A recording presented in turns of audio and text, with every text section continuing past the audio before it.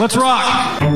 Hello, yes, Danhausen here. This is the master of Tiger Style, Lee Moriarty. Dominic Carini. This is Trey Lamar. This is Zoe Sky. This is Nick fucking Gage. This is Bobby Beverly, and you're listening to the IWTV Guide Podcast. And welcome to a very special edition of IWTV Guide. I'm Jared J. Hawk-Hawken. Joining me, as always, the man who wears a Halloween costume all year long, Charlie Butter. That's very mean of you. I'll remember that. What, you put your Kevin Owens shirt on and you're fat. I don't know what you're talking about. Stop it. I'm going to tell him. Do you have the basketball shorts to match? I never bought the ones that WWE offered, but I do have basketball shorts. So I'm going to tell him about that if I ever get to see him again. So okay, are you a shorts all year kind of guy? No, not really. I get cold easy. My kid is a shorts kid all the time. Like, he'll go to school and they're at school and there's no dress codes. He'll go wearing a hoodie and shorts, like in 40 to 50 degree weather. Mine would do the same thing, except they actually do ban shorts from November 1st to April 1st. So he actually has to wear pants starting Monday, and he doesn't know what to do with himself. Oh boy, culottes. I say culottes. I'll wear shorts like around the house, but like I won't go out in shorts. That's no, it's too cold. Yeah, I'm the same way. But that third voice that you hear is the director of fun. We found him. Joe Sposto is here. Former director of fun. The former director of fun, I think, was hit by a bus. Well, you're the director of fun on IWTV Guide. How about that? All right, fair enough. I'll take that. So I guess the first thing we should talk about is we're not going to review a show today. We're going to chat. Oh man, I watched the entire IWTV catalog to prepare for this since you didn't tell me a show, so I just watched everything. I don't believe you. We've been trying that for a year, sir. I'm sorry. If you even just tried the entire AIW catalog, 157 AIW shows on there, there's no way you did all that in a week. I'm throwing that right out there. No, see, I booked him a month in advance. I don't play around with like a week to week thing here. I booked months in advance, Jayhawk. Okay, 157 show, averages 3 hours each. You're looking at almost 500 hours worth of content. The dude got to sleep sometime. He got a real job. There ain't no fucking way. I'm on the Bruce Pritchard sleep schedule. I sleep 4.5 hours a week, and that's fine. Yeah, I'm on the Bruce Pritchard sleep schedule, but not by choice. I just can't sleep. You're super lucky, Jayhawk. I just want you to know this because on Wednesday, it is the OSHA training day at work, which means you basically get a free day of work.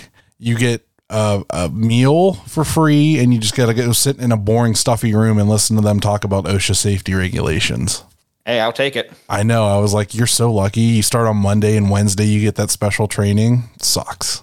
I had to wait like almost a full year to get that.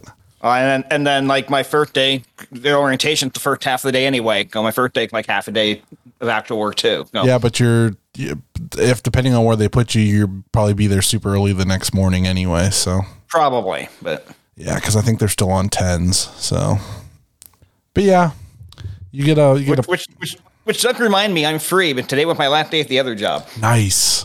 Yeah. Did you do the half baked where you're like, fuck you, you're cool, fuck you, I'm out?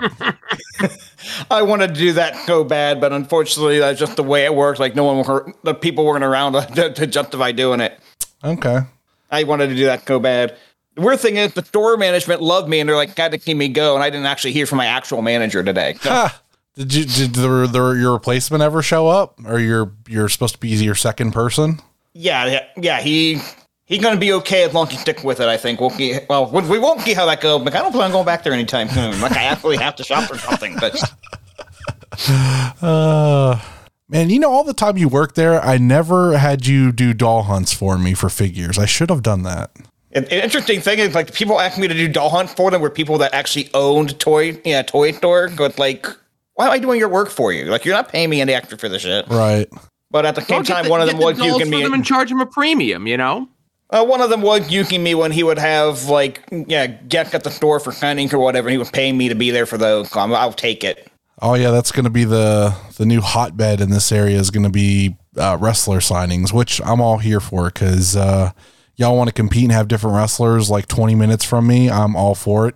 I've been jealous of Philadelphia and Wilkes-Barre and all them places for far too long. Wilkes-Barre's got dog and shit. I'll tell you that much. Like I said, it was a good week this past week, and I know Adam, my co-host over on At Odds, he had some luck going out on like Tuesdays, hitting a whole bunch of places randomly, and was hitting the mother load. But we had like a drought of figures, for the last like 2 years, and only things have started to pick up in the last month. But you're talking about the signings. There's that place, that Wrestling Universe place in New York, that seems to have like 3 people every weekend, and it's big name folks. So you said you're getting a place like that out by you guys, or? Well, there's just like a couple like toy, like the people that run Toy Hio. He's getting Mick Foley. It's coming up here, I think, is it this Friday? Yeah. Oh man, that's awesome. He'll be in store signing for like 3 hours. And then like, there's this other rival toy, store that's like, they get their own signings. Like, I think they had Jazz at Toy Hio in competition to Danhausen. And like there's another one that had, Al Snow and Stevie Richard and Nova a few months ago. Yeah. And like, I think the other place had Shane Douglas and Mikey Whipwreck, and so like they've been going back and forth with like wrestling talent, and then they've had a couple AEW people, and so they keep going back and forth, and I'm loving it because like eventually they're gonna get the people I want to actually go get autographs from, and it'll be 20 minutes away from me instead of an hour to Cleveland or whatever. So yeah, sure. Yeah, the area I feel bad for in Allentown, but they were doing real well for a while until Bud Carkin closed his store down. Bud's still doing stuff, but not as frequently. He has like a new location. He moved the store to a mall. Okay. And I don't know where it is now, but every now and then I'll see Rob Naylor post the flyer for it, Okay, I know he closed the store in Allentown in 2018. I was under the impression that he was done when he did that. No, he had I wouldn't call it like a pop-up or whatever it was, but it was like maybe like a kiosk sort of thing in a mall nearby. Okay. Yeah, I actually used to trade videotape with Bud back in the late 90s, early 2000s. Oh, that's hilarious. Which was actually usually more me giving him money in exchange for some of the tape, but... Right.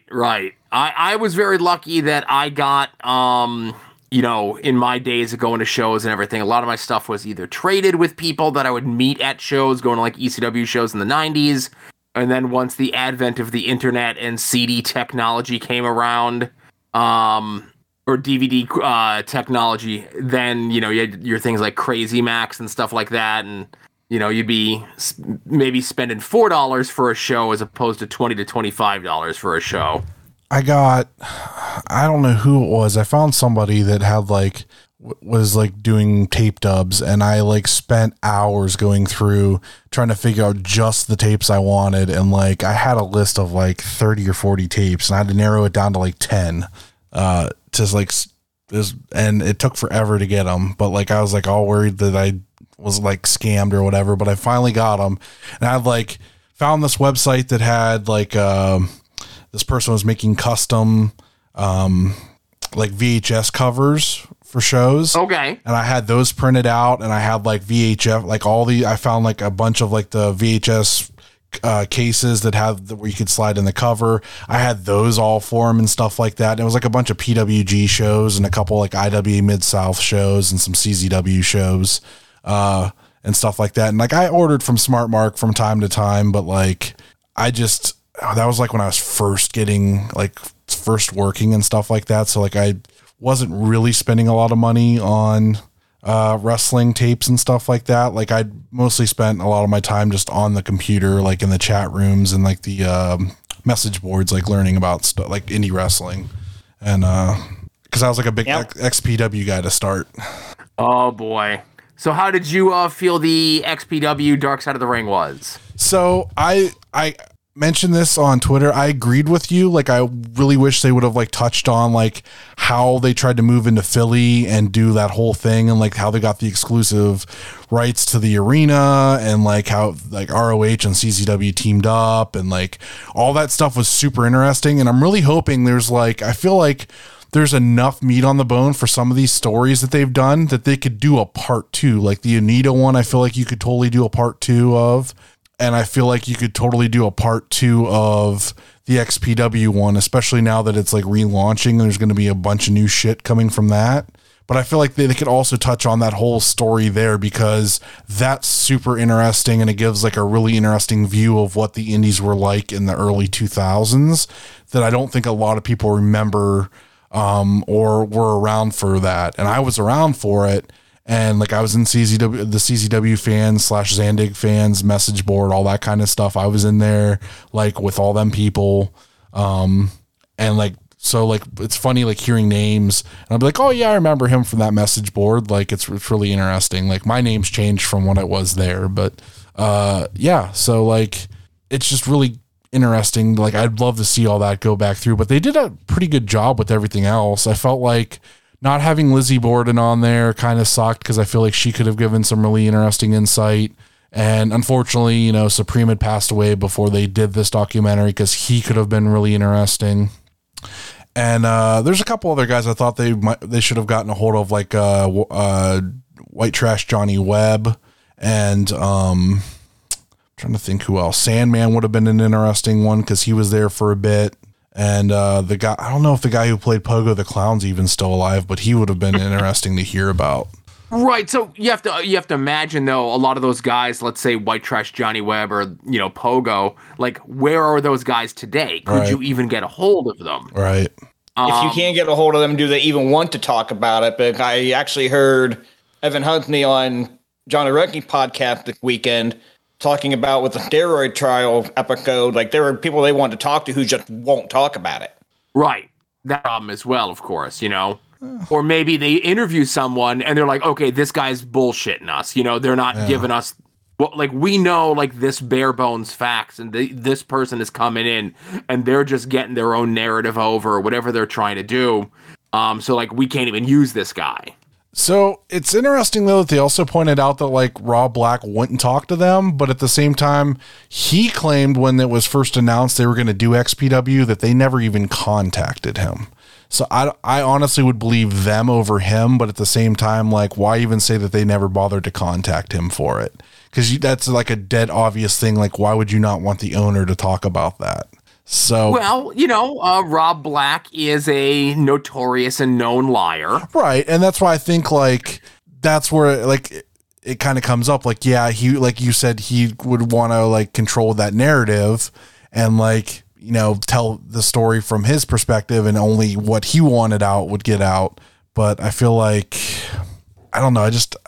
Why would he even, I don't know, understand like his logic behind trying to say they never even bothered to try to talk to him, because I feel like that's pretty easy to disprove. So, Well, and again, that's the thing. You know, what a lot of it boils down to is like his word against theirs and vice versa.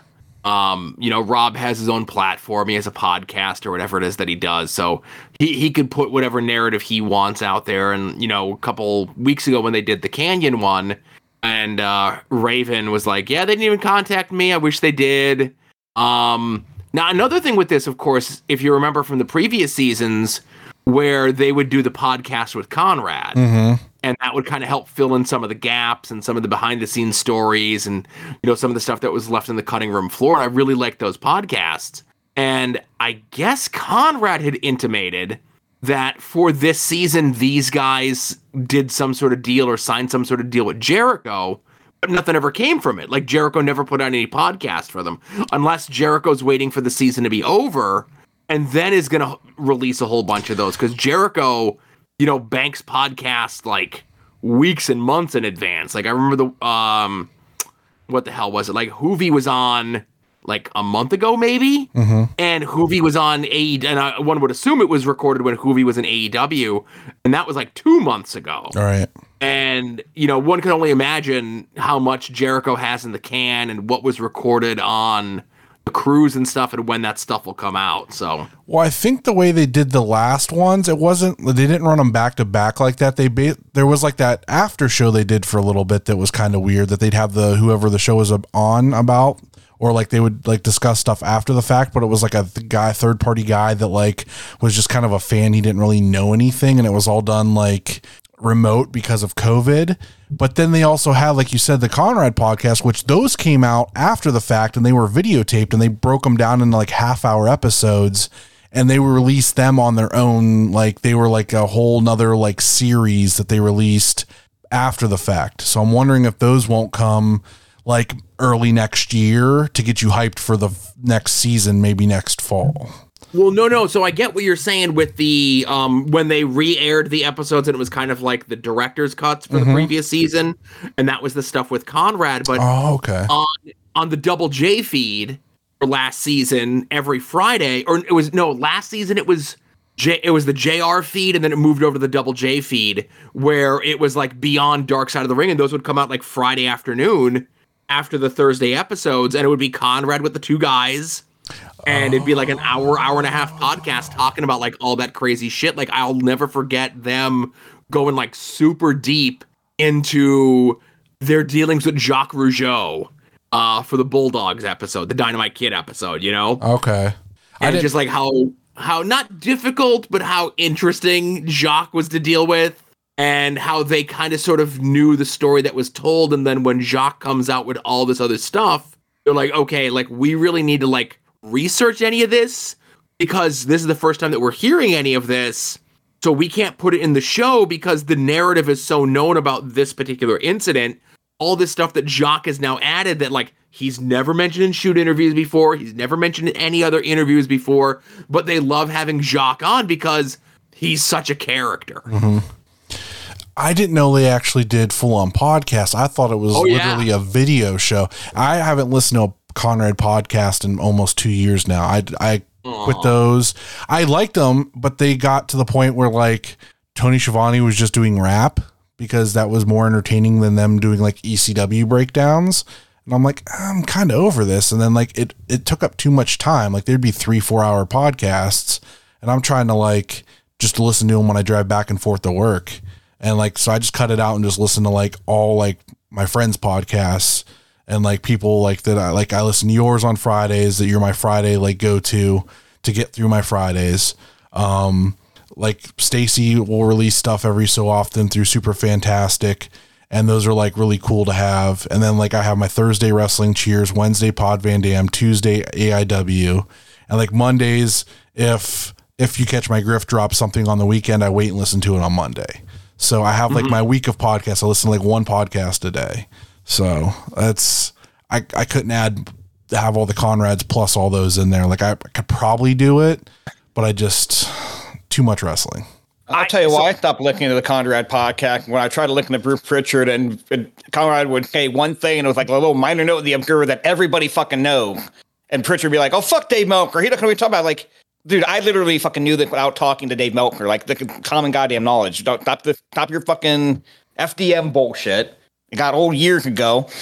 I still like Bruce. I still listen to Bruce. Like, I was excited today when the Mid-South Memories one showed up, and Bruce is almost at the point where he's kind of like a Jim Cornette, where I don't want to hear him talk about wrestling that happened prior to like 2001.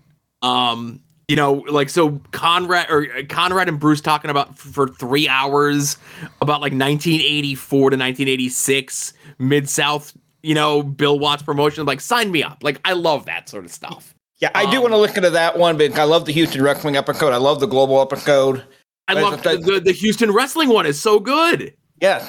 And so I fell out of Tony for a while because the same reasons you mentioned, Chard, like the rap and all that other bullshit, right? Mm-hmm. But this year they're doing like as close they can off the network, week by week, 1986 Jim Crockett Promotions. So you don't really have to watch along because they play all the promos, and like Tony tells some really interesting stories of stuff that was going on around that time. And like, I know I got to mention on my show this week, but like, it was just so interesting of how they had to deal with the TV with and around the Magnum TA accident, right?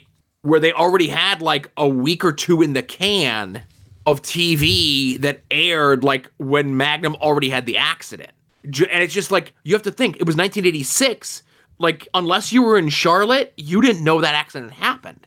Like there was no internet. There was no like whatever. Like it didn't make the newsletters, and then even still, like who's getting a newsletter in 1986? So it was just kind of interesting of Tony Schiavone like talking about how they had to deal with that and like what Dusty did and all that sort of stuff. I gave up on Arn. I never listened to Bischoff, and I like the Double J podcast. You know, when he talked about like there was like 4 episodes that they did about like the first like the building of TNA. It's so interesting. Everybody tells me I need to check that one out because I've never listened to it. Okay. But I listen to a lot of podcasts. I work from home a lot of time in between, what I do for my super secret science job. I have time to listen. But then I run into stuff where I have to watch stuff for my comic book podcast, and then I have to watch wrestling and stuff. And then sometimes podcasts fall behind. And it's one of those things where like if it's time sensitive, like 3 or 4 built up, and I'm like, oh shit. And then like sometimes I'll like do yard work, but like now it's like cold and rainy, so I can't. Or like the last like week I've been closing the pool, like doing that slowly but surely. So while I'm out there doing that sort of shit, I'm like listening to whatever I can. But you know, there's a lot of podcasts out there to listen to. Yeah, and I've been finding like I like my local group of people that I like, you know, that we all kind of have our little group that we kind of stick together on, and I like listening to those. And you know, if something else comes up, maybe I'll listen to. I tried like going back and listening to other stuff that I used to listen to. Like for a while, when I was at work, I worked in a building instead of like putting kits together in the warehouse like I do now. I would actually sit and assemble parts, and that was super duper boring. So I could listen to like podcasts all day, and I would listen to like Last Podcast on the Left, and I would just like download like 10 of those and like just go through those. Or I got into Taz's podcast and then it ended, or his like radio show that like they would turn into a podcast. And I agreed with him so much on stuff. It was so weird. I was like, I figured I'd like hate him because he probably had like an old school mentality, but then like he'd be talking about stuff and I'm like, yeah, exactly, Taz, exactly. And then it makes so much sense now that he works for AEW. I'm like, yeah, that makes sense because he has like the right sensibilities to work there. So it's crazy because Taz had that reputation from his ECW days of just being like this miserable prick, you know? And you got to see like some of, I guess, like his jokier side or his softer side, if you will, on commentary in WWF and TNA and everything else like that. And then after TNA, he was just like kind of done. You know, he wasn't popping up anywhere, wasn't doing signings or anything else like that. So when he did, as you mentioned, show up in AEW, it's like, holy shit, look at this, you know? And it's so interesting to see him out of that group of guys from ECW as the most current day sensibility and who gets it. And I think a lot of that is that he has a kid, you know, kind of time stamping when we're recording this. His son Hook, who's in wrestling and trained to be a wrestler and all that sort of stuff, where your guys like a Dreamer or Raven or Ray Deadly or any of these guys, they don't have a next generation person in their family that they can get into the business. Either they left the business left them, or they just tried to do 1995 to 1999 wrestling their entire lives. I will say Taz probably cut my favorite promo of all time in ECW. He's going back and forth with Steve Corino, and he swears and he beep it on TV. And Corino's like, okay, Taz, just go ahead and swear. And Taz goes, okay. And it's like 45 seconds straight of nothing but a beep after that. I remember that. That was good stuff. I really wish like there was somewhere online that I could watch all the ECW and not have to like try to battle with Peacock to watch it. There is. Is there? There is. We might have to discuss this off the air because I've been really itching for the last, I don't know, couple months about this. And my big thing is I really want to watch Bam Bam's run in ECW. Because I've only seen maybe 2 or 3 matches. 2, I know for sure at least 2. One against Taz, or maybe both of them against Taz, and then one against RVD. And I feel like there's got to be more there that I like probably really like. So, yeah, I will say as much as I was looking forward to Bam Bam against Shane Douglas at that one pay-per-view, God, that match was not good. Yeah, I think Shane was super hurt though. Yeah, I thought they were reeking for it, but they gave that match like almost 30 minutes, and it was just like, I know it's the main event, you've got it, you've time you have to fill, but something should have gone longer early. Yeah. I might have seen that but one like too. my air, like I love ECW, man, and like a lot of the stuff I remember a lot more than others. But 94 to 97 is like my time, especially 95 to 96. Like I would hold, let's say, April of 95 ECW to, oh boy, like November of 96, like that, like 18-month period, whatever that is. I hold that up against any other 18-month stretch of professional wrestling, any promotion, any other time. It's just so watchable, so interesting. And yes, it's like the wrestling I grew up on, but you know, I grew up on WWF, I grew up on WCW, I grew up on all these other things, but like that ECW stuff, like when you're 18 to 20 and that exists and it's hitting for you right at the right time and all these guys are coming in, and so many times, you know, like I know when Dreamer would come and do Chikara shows, he'd be like, oh, you know, so many people try to be ECW. And, you know, if somebody said that Chikara was the new ECW, you'd say that they were crazy. But he kind of like put it into perspective. And at the time, I kind of sort of agreed with him. And I know everyone says now that GCW is the new ECW. And, you know, your opinions may vary in those regards. But if I was a promotion running today, I would strive to be like the new WWF or like I'd strive to be the new TNA. You know what I mean? Like TNA has outlived everyone. And like, even though TNA had like a lot of dumb stuff happen through it during its entire run, it's still here, man. It's still viable. It's still, you know, in a top 5 promotion. Whatever's going to happen with Ring of Honor in the next 6 months, you know, 6 months from now, I can tell you TNA will still be around. And again, it's Impact now, but it'll always be TNA. Right. I don't know. I'd strive to be the new TNA, you know, just kind of chugging along, maybe under a lot of people's radar, having a very loyal fan base, making enough money to pay people decently enough that they don't have to work other places. You know, ECW died, man. They burned out bright. So if you want to be the new that, I guess, then keep doing what you're doing. Yeah, you know, I have some opinions on GCW. I try not to say much about them. I said what I said, yeah. You know? But yeah, like, that era of ECW, like, there's so many interesting things. Like, my era, really, what's funny is, like, I was into wrestling in 98, like, early 98, late 97s when I got into it. I remember my first episode of Raw was when Stone Cold threw the Intercontinental title off the bridge. Mm-hmm. So I remember that very specifically. And, so like I knew about ECW because that was, you know, the real wrestling. And, I remember being on TNN and I remember like always forgetting to check it out. And I watched a couple of episodes of it. And I like the ones I really remember is like, I think it was Mike Awesome and Masada Tanaka, just like the amount of crazy shit they did in this match. And they like, he did a top rope awesome bomb. And like, I was like going insane watching this. Like I'd never seen anything like it before. And it was like the coolest fucking thing in the world. That and RVD was like the coolest guy to me for the longest time. And then like them showing up in like WWF and everything was really cool. And like I got to go to Invasion and that was really cool. And that's awesome. It's so weird. Like the amount of people that like go to AIW or like are involved in AIW, like damn near a whole room of us could put our hands up that we were there for Invasion. Yeah. Like I'm in that group. Yeah. And so many of us, it's ridiculous. And that's awesome. Like that's, you know, a lot of people will argue, you know, let's say definitely top 10 because WWE does a lot of pay-per-views. Definitely top 10, maybe top 5 WWF pay-per-view of all time is that Invasion pay-per-view, you know? Yeah, and nobody remembers it being that good because the angle like a whole sucked, but that pay-per-view was great. Yeah. I know I recently revisited it.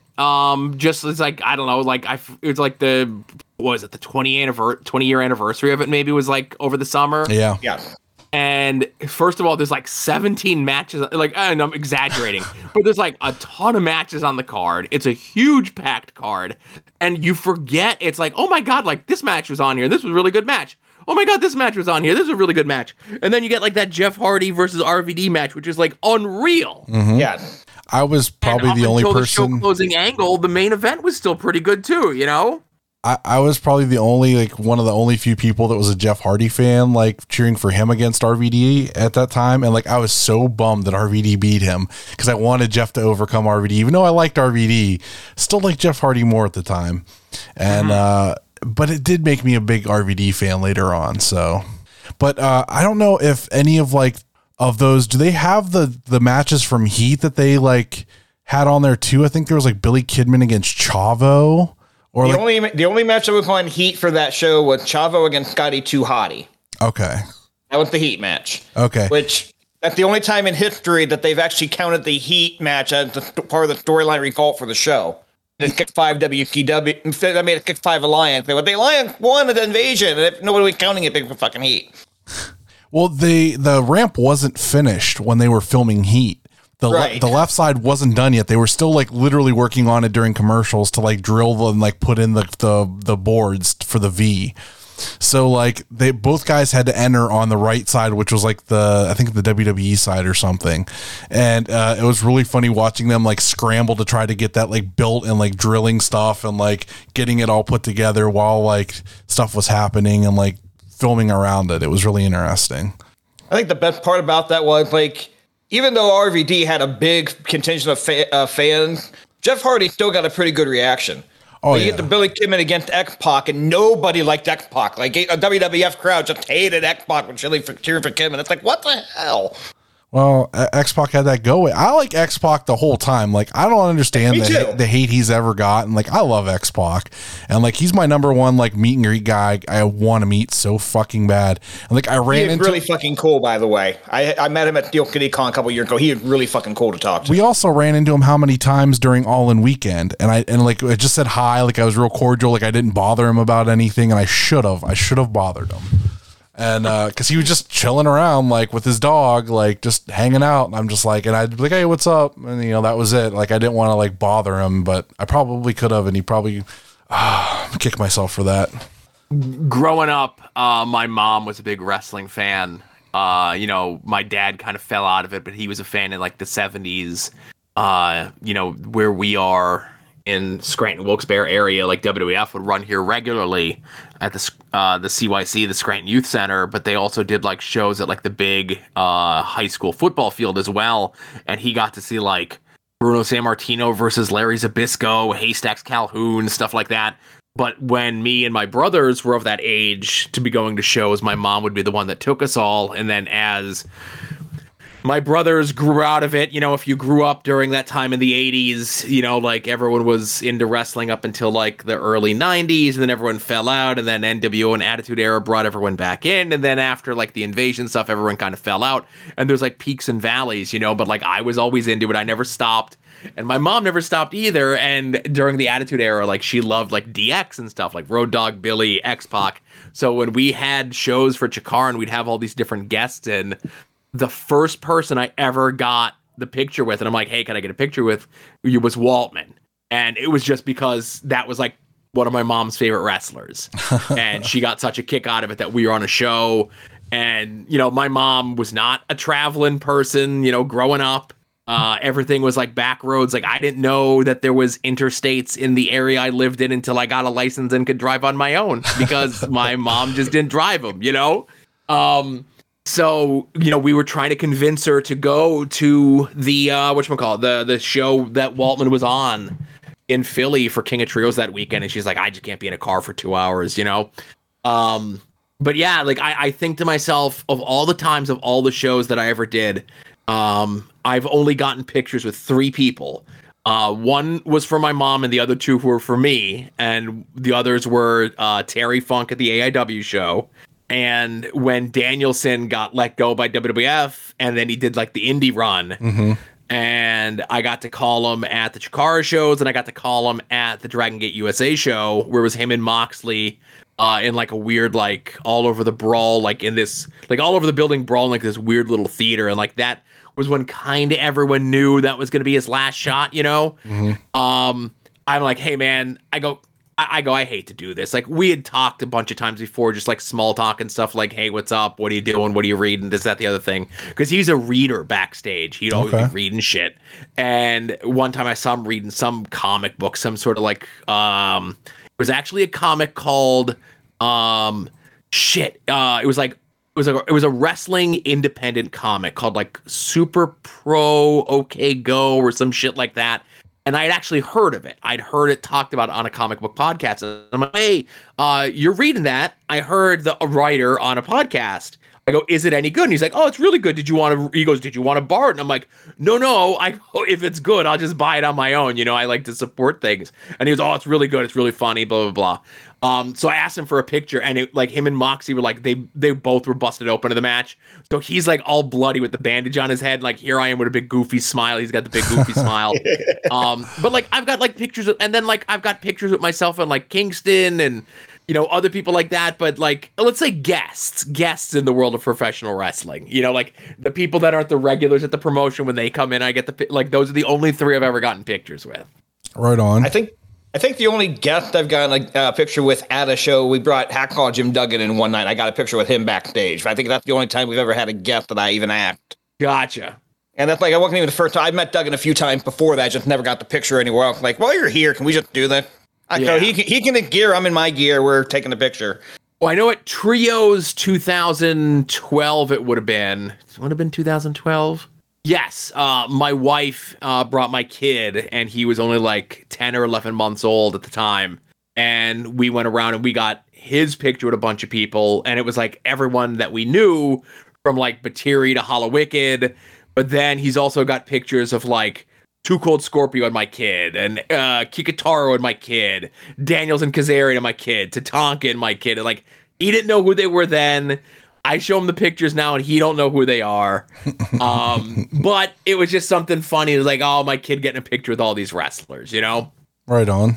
We kind of got off the track of things. Plugs? What's on IWTV this week? Yeah, we never had over that. Yeah, I was just going to like completely like just leave it out at this point because we've been talking for 40 minutes.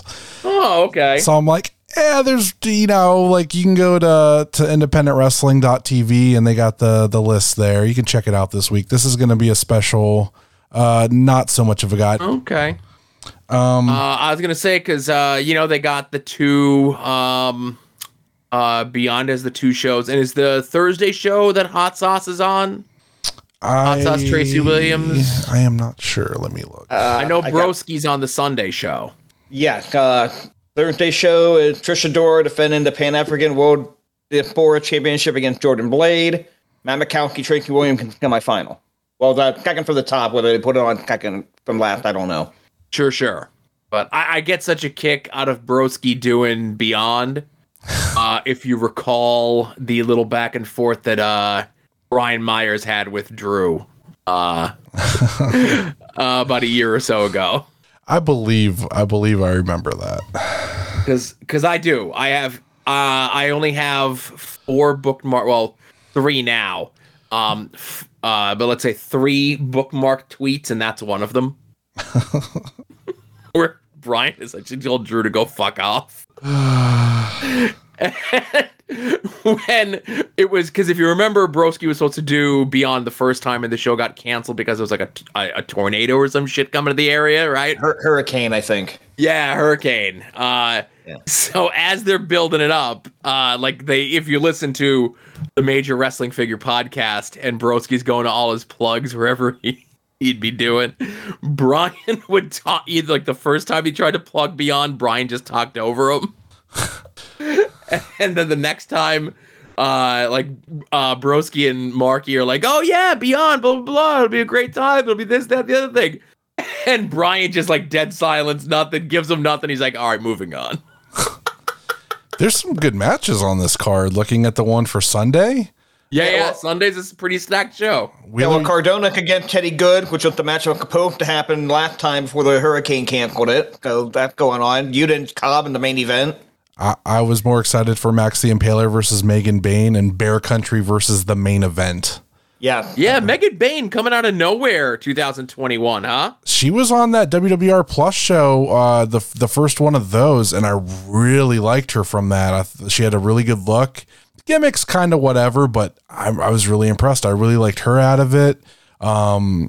There's some other women on there I really enjoyed too, but she was one of the ones that stuck out to me. So like I instantly like followed her and was like, checking all her stuff out. I think she won the ECWA Women's Super 8 this year.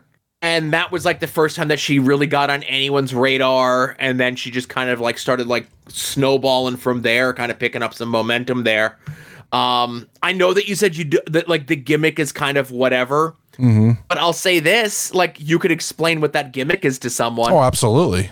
And I think that helps a lot of people going a long way. Because there's unfortunately a lot of people on the indies who are just like a dude or just like a girl or just like, a person. Mm-hmm. And it's tough to kind of narrow down what their gimmick is. And she has a very clear and defined gimmick. And she has size and she's not terrible, which is always positives. And I always laugh, almost a bookmark tweet, not at that show, but I think they wrestled somewhere else. They wrestled at the Beyond Beach show, right? And after the match, I guess it was Megan Bayne and Erica Lee, and then afterwards, Erica just tweeted out, she goes, "I want another piece of that big Greek bitch." That's so ridiculous. And I know Erica through social media. I know her through the Boar, and I got a chance to meet her briefly at the Let's Hang Out show, the Real Rumble show over the summer. And she's another one. I think size is on her side, and I'm not saying like I hate to be one of these people. It's like, oh, you got to be big in the world of professional wrestling, but like Kaya McKenna is another one. Like Kaya McKenna is tall. Like she's probably like 5'9", 5'10", which is pretty big for an indie wrestler, let alone a women indies wrestler. Mm-hmm. And Kaya McKenna is another one that's got like a defined gimmick. She's a good witch. And, it's good to see some people that have a little bit more athleticism. I don't want to be a person that said that we need more athletes in the world of professional wrestling because we just need people who like wrestling. In the world of professional wrestling, if you're an athlete, that helps you not get hurt and you not hurt somebody else. But I like seeing people doing like more of a defined gimmick, I guess, would be more so athlete notwithstanding, but a defined, clear gimmick that it's easy to understand, that when I see this person come through the curtain and they get into the ring, I'm like, I understand what this person is. Yeah, I mean, like, there's a certain level of cheese to it, but I think that's what works. Like, it doesn't not everything has to be like cutting edge and like, all dark one way or the other, like real edgy or whatever. You could do something basic like that. She looks like a Greek goddess, like holy shit. So it works. Yeah. And you talk about dark and edgy or whatever it is. And again, this is not a knock on her, but Abaddon in AEW, she was one of the people that I think was on before the pandemic. It was a TV out in Colorado, and she kind of like toiled on the indies there. For a while, she got a look, and I'll be honest with you, she'll probably admit this, she probably wasn't the best, but she probably got a look because she had a very clearly defined gimmick. Like, you look at her coming to the ring, and you understand what her deal is. And she has busted her ass over the last, like, 2+ years to, like, make her gimmick more clearly defined, become better in the ring, which is going to be a positive because a gimmick is only going to last you so long. Right. A gimmick is going to get you a look. But if you're just a gimmick after 6 months, a year, 2 years, then eventually it's going to be what else you got now, Right.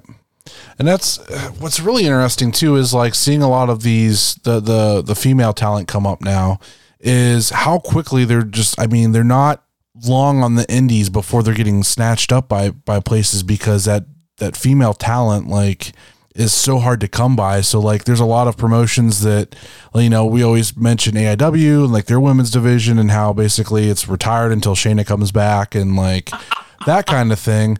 But like, honestly, if you think about it, like we have this great crop right now that like, you know, a lot of these women that we see on WWR Plus, but like Trish Adora, all these people, like they were all getting snatched up, signed up and everything now. Unfortunately with ROH, are releasing everybody out of that. But I still don't, I honestly, I feel like Trish Adora is like one that could absolutely go to AEW. Like I know Megan Bayne was definitely on a bunch of AEW Dark and everything like that, and like has definitely had looks from them. So like she could absolutely go there when they're ready to like build that division more.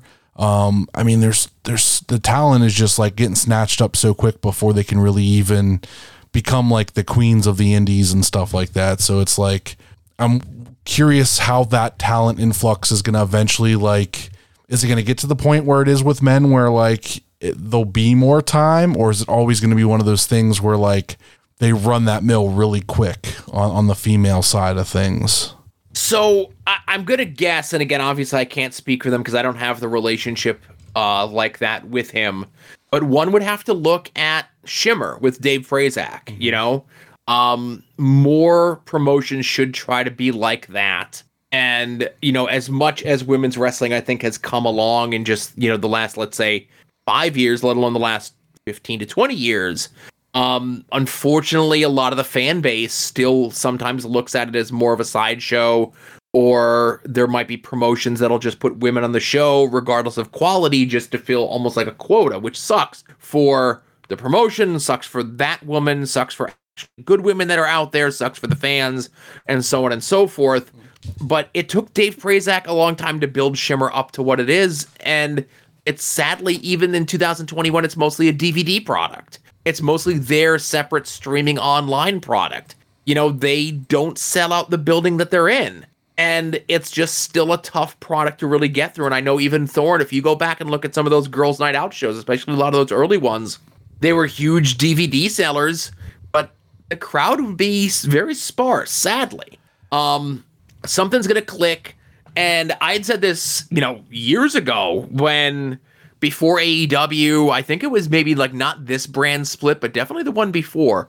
What if WWE just decided to make like Raw or SmackDown an all-women show? This may have been like right around the time that like Evolution, the Women's Evolution show happened on WWE. Mm-hmm. Maybe shortly after that. That's probably what it was. It was the Women's Evolution show, and then it was like maybe as the hype for that was coming up, they have so much women's talent like currently on the roster in NXT at the time. You know, you can get, you know, your Trishas and your Litas and your Victorias from the past in like various roles. But like, hey, what's it going to hurt? Turn SmackDown into an all-women show for 6 months or a year. Or it becomes a huge success and now SmackDown is just a women's show. Right. And I think that would help the general populace still take and consider women's wrestling to be much more important that I feel and a lot of other people feel that it should be. Yeah, I feel like the when that kind of comes up and like, you know, the discussion goes to like the Girls Night Out shows, it's very much there is a very certain type of fan that is like all aboard those kind of shows, the all women shows and that kind of stuff. I think that's slowly expanding to like where normal fans can, or like fans of the mainly male wrestling can absolutely be like, okay, these women can go and I enjoy this as well, but maybe not all the women's, like an all women's show. But like, I feel like there's definitely room to grow there, because for the longest time, a lot of the women talent, there wasn't anybody, I feel like, training them well enough. So they wouldn't go as hard as the men and everything would always look sloppy and it never looked great. And, you know, there's a lot of women that have improved so much in time and like now it's a thing. And like a lot of these women, there's a handful of them that are better than a lot of the men. And I think that just shows like that talent just needed to get that boost. And eventually they're going to, you know, be right up there with the men or possibly even surpass them if they keep, you know, building. Like, I don't know how often I see stuff gift from Japan, like the Japanese women's wrestling, even from like the 90s where they're doing all this crazy shit. And I'm just like, where have these women been like in the US all this time? The Japanese women are going absolutely bonkers. And like, having these hard hitting, like crazy matches. And like the women's matches in the US have never been like that until like really recently. Well, will we see those? And it's so weird. I think AEW has done a lot to kind of help that, you know, giving, you know, and everyone, and listen, I'll be the first one. I shit on AEW's women, like the way the women's stuff is booked. And it definitely goes through peaks and valleys of how the stuff is presented on TV. But they have a great roster. You know, even when there was the rumors, even before the new title, the TBS title was announced, and everyone's like, oh, do they have a good enough roster? And like off the top of my head, I can name you 8 people to throw into a tournament that are unbelievable, remarkable women's athletes that they have on that show. Then you want to fill out I go, give me a couple minutes and I could figure out 8 more. Give me a couple more minutes and I can give you a 24-person tournament that we could put together. And that's going to give you minimally, once that tournament is done, like 6 to 7 great matches, because they do have a lot of great women on there. It's just, I think they've just been trying to find the footing of it. You know, I think they've just had a lot of people. They've gone through some cycles of different people who are agenting stuff or in charge of stuff or whatever it is. And I think right now they found that sweet spot with allowing Britt Baker to have the matches that she has and kind of carry the promotion as the champion, heel champion, you know, mostly through promos. And then you have all these people on the come up giving people like an Anna Jay, Penelope Ford, Bunny, etc. time to grow and build themselves.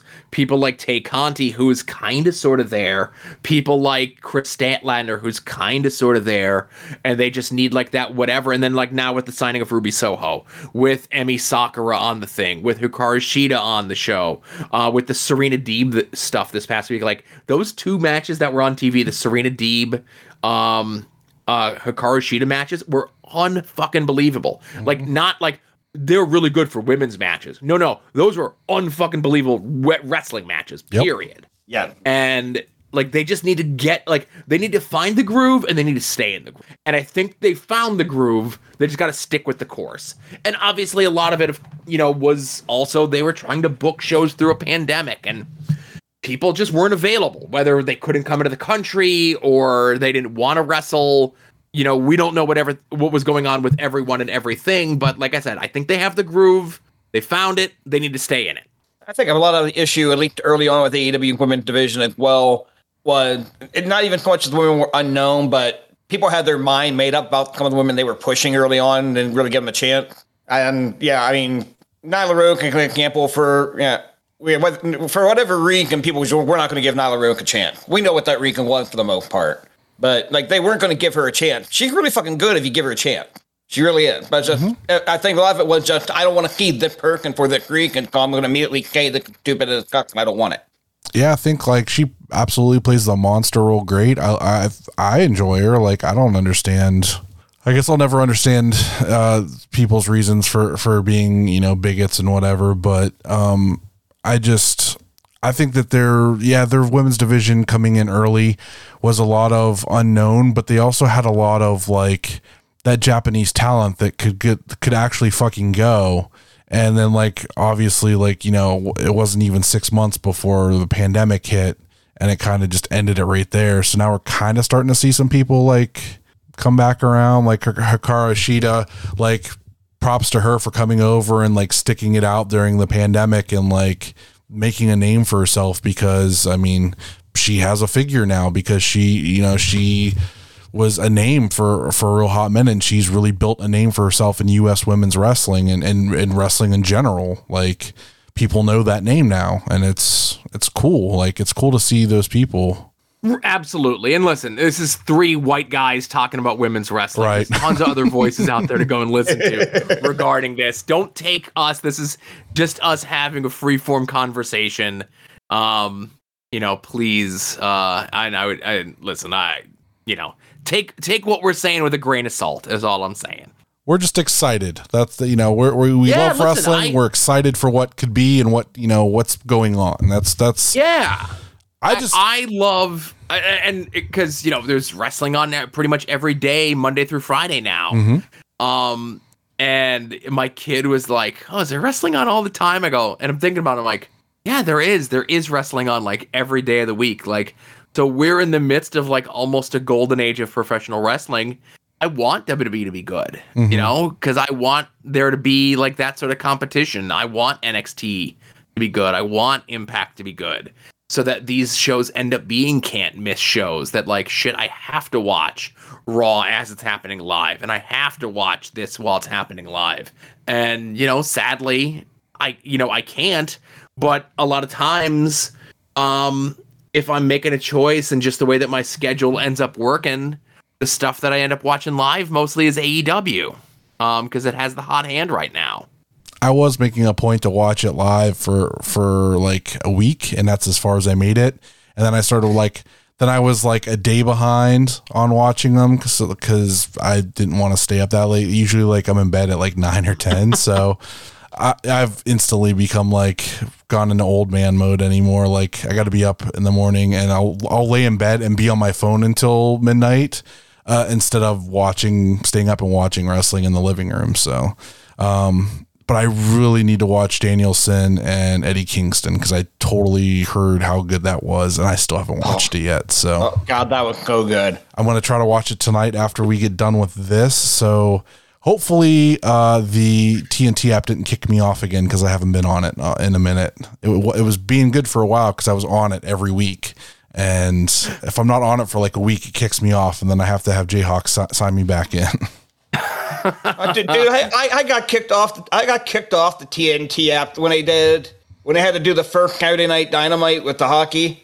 I watched Rampage on Friday night. When I went to watch Dynamite the next fucking day, it had kicked me off. Like, are you kidding me right now? Like, I was literally just on this fucking app. Okay, so it's not just me. It just no. You would sign me up, and then I would never watch it, and then like I'd go to watch it finally. Like I wanted to watch like 3 episodes one day on a Saturday when I had nothing to do, and it's just like, oh no, you're not logged in. I'm like, come on, like why? Why are you doing this? This is stupid. Before Jayhawk said anything, I was gonna say like, Eddie and Brian was all right. But there's like I always say a lot of times when there's something bad, right? And I'll say I don't need to stick my hand in a fire to know that it's hot, right? Mm-hmm. So like the connotation there is like I don't need to do this bad thing to get burned to know that fire was hot. But there needs to be some sort of inverse of it that like I don't need to watch Bryan Danielson versus Eddie Kingston go 25 minutes on national television to know that match is good, but I'm still going to watch it anyway. Mm-hmm. Yeah. I mean, I could like if I never watched that match and I just came on and said, yeah, they beat the shit out of each other. There was a couple cool moments in it, and then there was like that big spot off the top rope, and the match was awesome. You'd be like, yeah, Joe watched that match and enjoyed it. I'm like, no, I just lied and because I know what those two guys do. Did you have the post-match thing happen? Get spoiled on you as well? No, I don't think so. Okay. I don't know. Like the only thing that I was in the Discord, the PVD Discord, and the only thing I heard somebody say was they really wanted Danielson versus Mox. So I was like, okay, but that's all I heard. I don't know like how far he is in the tournament, where that's coming up. So I think that'll probably be the finals is going to be my guess. I don't know. I haven't really watched. I've been really behind. I've been bad. So that's the thing. We have the finals to be decided on TV this week, which is going to be Moxley versus Orange Cassidy. And the way that they've been building up Moxley, who's been just like plowing through his opponents in the tournament, like, can you say for sure he's going to beat Orange Cassidy? Because Orange Cassidy's role in the show is kind of that of the spoiler, that like he gets them when they're least suspecting it. And I'd like to see Bryan Danielson versus Jon Moxley on pay-per-view. I'd also like to see Orange Cassidy versus Bryan Danielson on pay-per-view if Bryan Danielson won. But I will say this. There's a post-match thing that happens where they set up another pretty big match for the pay-per-view. Okay. I see, that's the cool thing. Like these pay-per-views get me excited. WWE pay-per-views haven't gotten me excited in so fucking long. Like it's always like, oh, there's a pay-per-view. Like it kills me. Like how you can even attempt to name half the stuff on your show when you do does Joe know the cards, because you say these matches and I'm just like, they're doing those. Interesting. I literally pay that much attention to that anymore. Like I hear Ed talk about NXT 2 Glow all the time, and how much he loves that, and everybody's like falling in love with that, and that's cool. It's just not for me anymore. Like I haven't even watched an episode. And they're not falling in love with it. They're watching it ironically. Okay. It's watching. Yeah. I mean, Ed might actually like it because a lot of stuff is just absurd. But like every time I try to watch it, like there's one good match on the show. I had to get through an hour and 45 minutes of absolute dreck to get to like one thing I liked. This past week they had Roderick Strong versus Odyssey Jones, and the match was fine. Yeah, and like I really liked the Malcolm Bivens promo before and afterwards, but Strong and Odyssey Jones had a better match on 205 Live 2 weeks ago. Like, that's the world we live in. Like, there was a better version of this match on NXT on 205 Live, and that should not be the way the world is. I don't know. I don't know what the heck's going on with that. It's just like I've said for a while, like WWE's just basically become Disney. WWF is just Disney wrestling at this point. And like they're like, oh no, but see NXT they do swears and stuff, but then they pull back from that and they do less, and then they can't make up their mind what works and what doesn't there yet. And like they did a bunch of swears on an episode of NXT, and then they have I don't even want to call it NXT 2 Glow because it's like it's almost too bright to be a glow taping. Like they don't think they know what they want the show to be. But I think they're still trying to figure it out. Yeah. If they come together and do a rap, then That's what I'm waiting for. That second week when all the heavyweight title contenders were in the ring at the same time, I'm like, oh, they're going to rap. It's going to be fantastic. I was probably expecting that with all the Halloween party stuff they were doing this week. Yeah, for sure.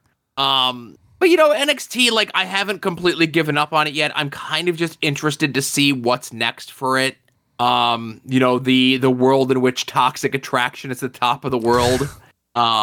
They're all pretty terrible. I started watching NXT when Pac first got signed. Okay, sure. So that was like the golden days. He was in the tag tournament with something Gray. I forget the guy's name, but his last name was Gray. And was it August Gray, maybe? Maybe. And they won the belts. Or no, they didn't win the belts. They made it to like the second round. I don't remember. But then like they did the first NXT takeover. And like that was it for me. That was like this is the best thing in the world. Like that's all I watched was NXT for the longest time because that was the best. And like I would still watch, like pay attention to the indies and go to indie shows and stuff and like watch PWG, but like NXT. And then like I want to say it's right before they got put on USA. Like not maybe a month or two before that, I was done. Like I didn't watch it anymore. I think because they moved enough people up to the main roster that there wasn't anybody or stories that I cared about at the time. And then I let it fall off and I don't miss it. Like I'd catch things here and there. I'd try to watch the takeovers, but Oliver Gray. Okay. Yeah. I tried to watch the takeovers because those usually produced a lot of cool stuff, but yeah, once like COVID hit, like it just really I really was just not into wrestling for a lot of the COVID times. And then like I try to watch AEW stuff and like they got me to at least watch like their pay-per-views and stuff. And I get really hyped for their pay-per-views, which that's getting back to what I was originally saying. Like I love that AEW doesn't have a pay-per-view every month. So like we've had these storylines building since, September. So like everything's been building for like 2 months, 3 months now before we get this pay-per-view. And it's like, I'm really excited to see these matchups. And I think that's why I'm sorry. I think that's why like they can just keep getting people in and it's not going to, I know everybody keeps saying, they keep getting all these new people in and then it wears off. Then they got the next pop with somebody else new signing. And it's like eventually, even once all that wears off, there's so many matchups that can happen that are just like dream matches because you're mixing like 3 eras of indie wrestling together on TV that like it's unlimited. Like I could probably sit right now, look at their roster and drop a list of over 100 matches I'd love to see that are probably like maybe not even first time evers, but they'd be the first time on televisions or like.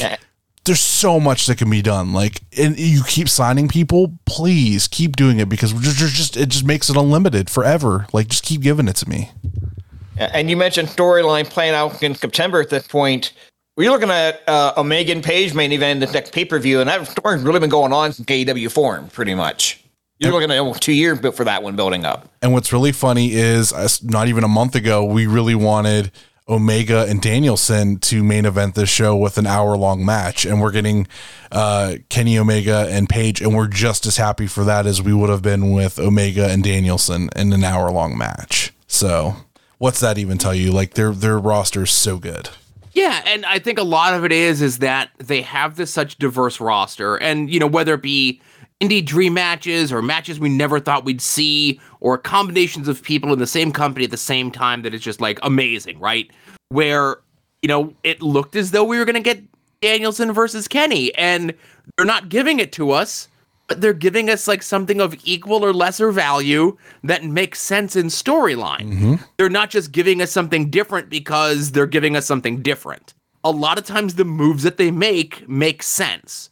So it's difficult to argue with them. It's like, well, I wanted this match now. It's like, well, they've kind of built up this goodwill with us that, like, we may not get this match today, but we're going to get this match eventually. Right. And it may not be the next pay-per-view. It may not even be the next pay-per-view after that. It might be on an episode of Rampage. Who knows? And I like that sort of kind of uncertainty in the world of professional wrestling. Mm-hmm. And, you know, obviously, Charlie, you mentioned during the pandemic, a lot of people fell out of wrestling, of course, and I think a big part of the reason WWE did, and a lot of people may have fallen off from WWE, is because, and you know, the argument can be made, obviously, here we are, that it didn't pay off, but they essentially did like holding pattern wrestling. Mm-hmm. That we're going to still have matches. It might be the same 3 matches every week for the next 6 months, but we need to fulfill a contract and put things on TV.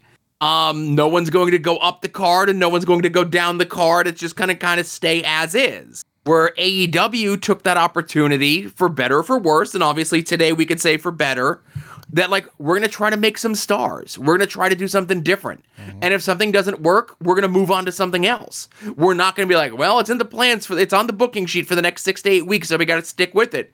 Like, no, 2 weeks we could tell this doesn't work. You know, usually if something's working or not working, you could probably tell from the first time if it's working or not working, but by the third time, if it's not working, you could change direction, you could move on. And I think that was a lot of what WWE did and does, is they don't take those chances anymore. Or sometimes they take a chance and you know it's not going to pay off, mm-hmm. or you know it's going to be an unsatisfying thing. Like, I know a lot of people were all upset this week with SmackDown because they turned Shotzi Blackheart heel, okay? Now, I have a friend of mine, I mentioned before, my friend Kyle, actually, you know, he's a buddy of mine from growing up, and he took his kid and his nephew to SmackDown, got, you know, really good tickets through a nice third party, and he loved the show. And he is a dyed-in-the-wool, he's got, like, every Being the Elite Bullet Club shirt that you could possibly imagine, and he went to the SmackDown show, and he's like, it was awesome. And he goes, then I came home and I watched it on TV, and I'm like, this is what the problem is. The way that they shoot and present their stuff on TV, it's like a soulless product. Mm-hmm. If you can convince people to go see WWE live, they would love it. But the problem is, WWE TV is such a sanitized product, which is supposed to be your advertisement to go see the live shows. But they're not a live show promotion. They're a TV product. Their live shows have been severely cut down. Their live shows are just, you know, not important, haven't been important, sadly, for a long time, mm-hmm. where AEW isn't running house shows. So they need to treat their TV like a live show, like a house show or whatever it is, where you get to see all this sort of stuff, where it's exciting. And that excitement that of the live crowd translates to the TV. And the excitement of a live WWE TV show does not translate. Like, the excitement of a live WWE event does not translate through the TV anymore. If WWE could figure that out and get that to translate through TV, I think they might have a chance. Yeah. Yeah, I think if WWE would also kind of embrace the reactions they get instead of trying to force the reactions they want onto the TV, yes. that would help a lot as well. And I don't know how many times I've been to a TV tape or I've been to a pay-per-view where the crowd got, but you know they're reacting the way the company doesn't want them to react, and so you watch it on TV when you get home, and they muted the hell out of it because, oh my God, they booed so-and-so. They can't do that. Like, embrace, get pivot based off of that, like how it used to be done in the 80s.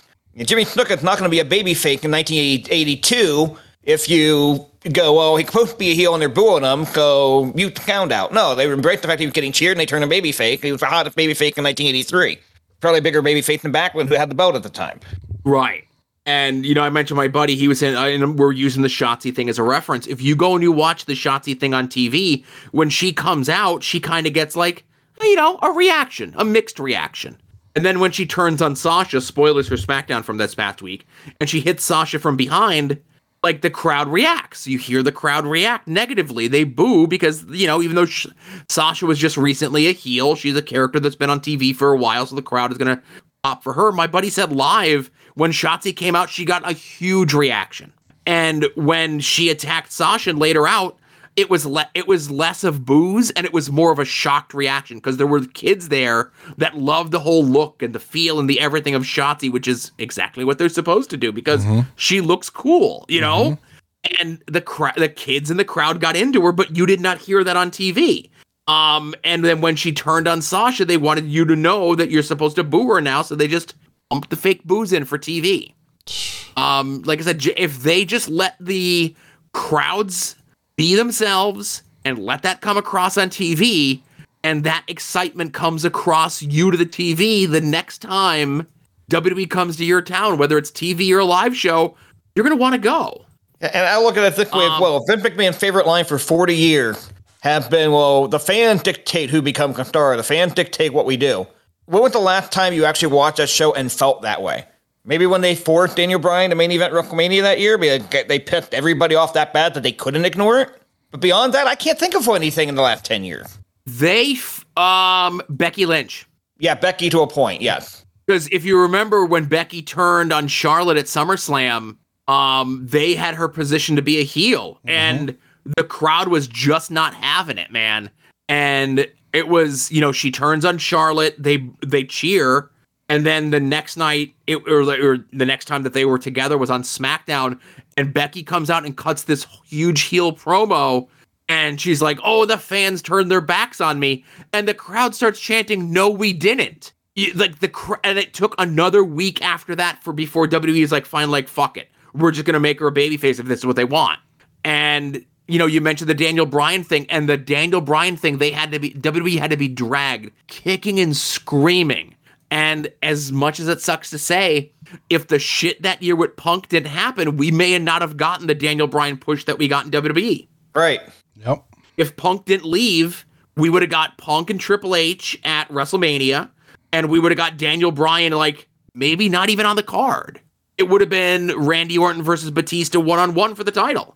Well, the rumor went Daniel Bryan against Sheamus that year, and that would have been, the fourth time they fucking ran with that at WrestleMania? Right, and so that's another thing is, WrestleMania is supposed to be these once-in-a-lifetime matches, or culminations of these big rivalries, or whatever it is, or even if it's people that have wrestled before, like, maybe they're wrestling for a title now, and this is the reason why. But to just throw, like, a talent like Bryan Danielson in there in just, like, a nothing match, and there's not a knock on Sheamus, but again, they had nothing going on at the time. It was just like, how could we get these two guys on the card? It's like, okay. And like, I get if that's how you got to get these guys on Fastlane, but that's not how you should get these guys on WrestleMania. And that Bryan thing, everybody and their dog came into that Royal Rumble going, Bryan has to win it. He's the only guy that got any momentum. He has to win it.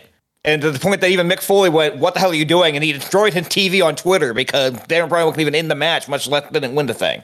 Yeah, listen, I'm a Mick Foley fan. I love Mick to death. That may have been a little performative on Mick. I'm sure it would. Yeah. I'm sure it would. But at the same time, like, you've got guys within the business going, this is where you need to go with it, listen to the crowd, and they weren't doing that. Yeah. So you bring that up. How soon until we see Mick Foley in AEW? I'm surprised it hasn't happened already, to be honest with you. Uh-huh. I know, they do have the show coming up in Long Island, next month? Okay, he might show up there, hometown. Get that cheap pop. I could see Mick Foley MJF segment doing some numbers, you know? Mm-hmm. Yeah. Yeah, I mean, there's a lot of people that like AEW, like they have, and you know, they've had this goodwill so far. Like, you know, they announced that they're going to do this King of Hearts tournament, but we haven't heard any more on that. So I'm curious when that's going to come around and be, you know, they're going to officially announce that as a, you know, is that going to start next year? I'm guessing because it's kind of late in the year now, and I think we only got this next pay-per-view before we get into next year. So Right. I'm speculating, but I think they're waiting for the border to open up fully so they can run a show like in Calgary or somewhere near there to do the final. That was exactly my thoughts. Is you're gonna not really hear much about the King of Hearts thing until they're able to do shows in Canada, Okay. and that's probably where it's gonna happen. And I wouldn't be surprised if it was one of the many Canadian folks on their roster that got it. You know, looking at you, Ethan Page. Yeah, I was gonna say cough, Ethan Page, cough. Because man, you guys have made the point on At Odds several times now. It does not make sense that they put him with a guy when Ethan can cut promos just fine. And like the guy that they put him with literally is making fun of dorks, and like Ethan Page is well known as a doll dork. So what? It doesn't make any sense.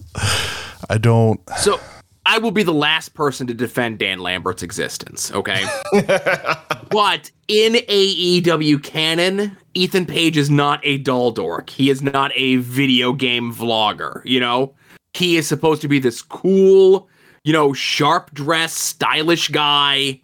And as much as it pains me to say, if this is what gets Ethan Page on TV, by having to stand next to Dan Lambert while Dan Lambert bumblefucks his way through a shaky promo and his voice cracks and everyone is convinced that like this is great.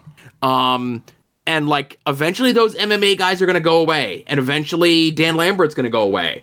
And hopefully with the time that Ethan Page gets by being on TV in a prime position across the ring from guys like Chris Jericho and Sammy Guevara and stuff like that, once the MMA stuff goes away and once the Dan Lambert stuff goes away, people will see Ethan Page in a different light. It doesn't work for me. I'm already sold on Ethan Page. But if this is their way to kind of sell people on Ethan Page, and to a lesser extent Scorpio Sky, who was like a day one OG guy, who was like one half of their first ever tag team champions and so on and so forth, we're playing the long game to get Ethan Page up to a level that we all know that he deserves to be at and eventually will be at, I think. So what you're saying is basically is that all these other people are going to come and go, but Ethan Page will still have the tightest tits in the game at the end of the day. Okay. At 100%. I feel like Dan Lambert can get to AEW. Okay, we can't get Jim Cornette. Who can we get to pretend to be Jim Cornette? That's what I really felt the first appearance was like when Lance Archer came out and beat the shit out of him. It very much felt like Jim Cornette sort of stuff. And I get Dan Lambert's like a big legitimate fan of professional wrestling, and that's fine. So am I. You don't see me on TV every week. Tony Khan's not knocking down my door to be a fat, shaky hand, cracking voice guy cutting promos next to guys that are much better than me. But again, I get it. He has an MMA connection as well, So here's my question, kind of going back to the whole, like, on AEW, Ethan Page is supposed to be like a high class, like, not a dork kind of thing. So do you think that the overage that they kind of do with like how wrestlers have branded themselves on the indies and gotten themselves as big as they have with like their YouTube channels and their vlogs and everything like that, do you think that's more of a detriment once they get to the big games like that? Like WWE for the longest time had a very good handle on keeping those two worlds separate for the most part, and it was fine. But I feel like with AEW, stuff blends together so much because, like Being the Elite is a YouTube show. They have shows on YouTube. A lot of that like stuff blends together. Do you think that that's like harder for them to overcome and build a character? So that's an interesting position. I think, let's say it works better if either A, you're already established with whatever it is that you're doing, like the Bucks and Kenny with the Being the Elite. They're kind of at a point where their show has been around for so long. On TV, it doesn't matter if they're baby faces or heels. It works. Whereas I think once Ethan Page gets that babyface turn, and that he could have his on-screen character be more like his vlog and his other persona, then I think it'll work a little bit better. I think if you're a heel, it doesn't work. Okay. Makes sense. But that's just my opinion. Like I said, as far as I'm concerned, Ethan Page is a babyface in all the feuds that he's ever been in AEW, so. Yeah, like when At he least threw with Darby down AEW. them steps, that was justified. I cheered for it when he threw Darby down. I them did too. steps. Yeah, I'm okay with AEW. At least if you do the YouTube stuff and do the video blog, like they're not going to de-push you because it worked, like some other companies will. That's the you can say whatever you want to about Matt Cardona. I know our fan base had very mixed emotion about him, but he got over it. Fuck doing that YouTube shit. WWE went, well, we don't want you over. That's another one. Not that fucking Broski needs me to plug his shit, but it's interesting. He's doing the MC True Long Island story where they're going kind of like week by week, of him doing the vlog and the way that it was kind of looked at and treated as in WWE. Oh, I think, and again, oh my God, let me think to see when he started doing the vlog. I think he started doing the vlog like before WrestleMania to kind of put things into perspective. So let's say it would have been like late March, early April. He starts doing the Z True Long Island story. They don't start doing something with him on TV that's not making him look foolish, like letting him get wins and putting on pay-per-view until October. So for 6 months, like they would do dark segments where they would have Broski come out and then Triple H, who was a on-screen babyface like authority figure, would come out and beat up Zack Ryder as dark segments. And it was all to try to kill his morale while he was doing the YouTube show. And it was like after 6 months, they're like, fuck it, we have to finally do something with this guy. Like, no matter what we do to this guy on TV, this YouTube thing, whatever, we don't even know what YouTube is 10 years ago in WWE, right? Mm-hmm. They're like, no matter what we do, the fans are still behind this guy. So, let's finally do something with him. And as quickly as they did something with him, because you got to remember, so like Broski ends up winning the U.S. title, maybe like at Survivor Series that year. Yeah. And then by February, and then by February, he's positioned on TV as John Cena's friend, being made to look a fool by Kane. And then he finally gets a big WrestleMania. Finally gets a big WrestleMania moment, and his big WrestleMania moment is getting kicked in the nuts by Eve Torres and losing a 12-man tag. And then after that, he's pretty much back to right where he was before. Yeah, February of 2011 when the first episode dropped. Okay.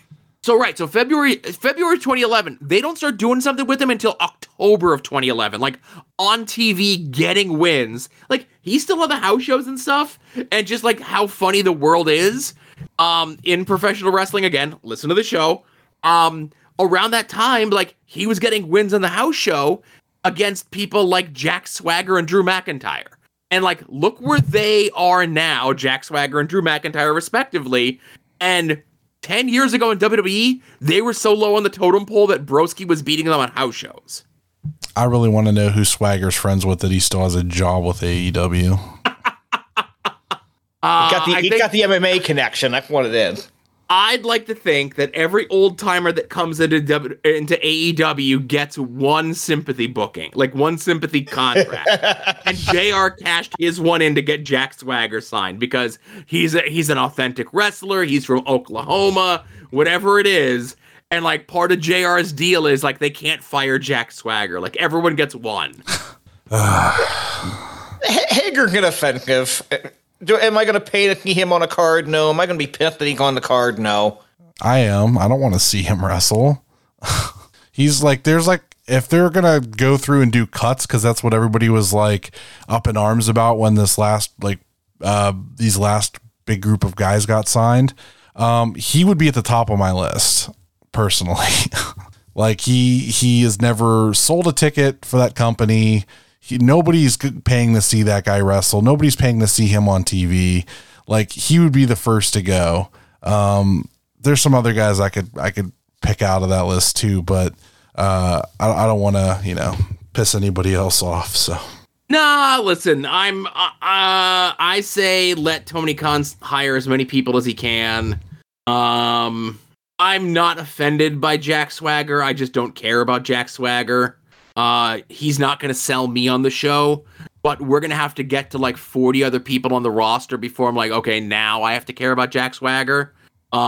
If he was being pushed as like a top guy and he got tons of TV time and all this other shit, then maybe we'd have another story, but he's like fifth guy down in the inner circle. He's barely on TV. It's fine. Whatever. It's Jack Swagger. Who cares? Swagger got the role in the inner circle that Wardlow got with the Pinnacle. He's the bodyguard type of guy. Sure. He's not going to get pushed. He got his place. It's fine. But I think Wardlow, he was still relatively young in his career when he was signed. So I feel like he's one of those guys that's going to eventually do big things, but it's going to, like, they've been slowly like getting him in the ring with other people and working with him and doing things. So like eventually he's going to have that talent. You get around it enough, some osmosis might happen and he might absorb some of that, skill. So Wardlow's got potential to be a top guy. Long term, I'm going to push Wardlow over Jack Swagger, absolutely. But I'm just making the point though that Swagger got his role, and the role makes sense for what he's doing. Yeah. I also think like it's kind of funny we talk about like these bigger guys like Wardlow and like Powerhouse Hobbs who would have a big future and like who I'm sure Vince like jerks off to thinking about, but like in AEW, they're not the prototypical guy for what AEW fans want. That's not what they go for. So it's interesting. Like those guys are super talented and I've enjoyed their matches they've had. Powerhouse Hobbs and Punk. Like I was really impressed with how that match came out. I feel like he is definitely somebody that could have a big future, but like the bigger guy isn't like a must have in that main event scene. Like Orange Cassidy got a title shot, like Omega as champion.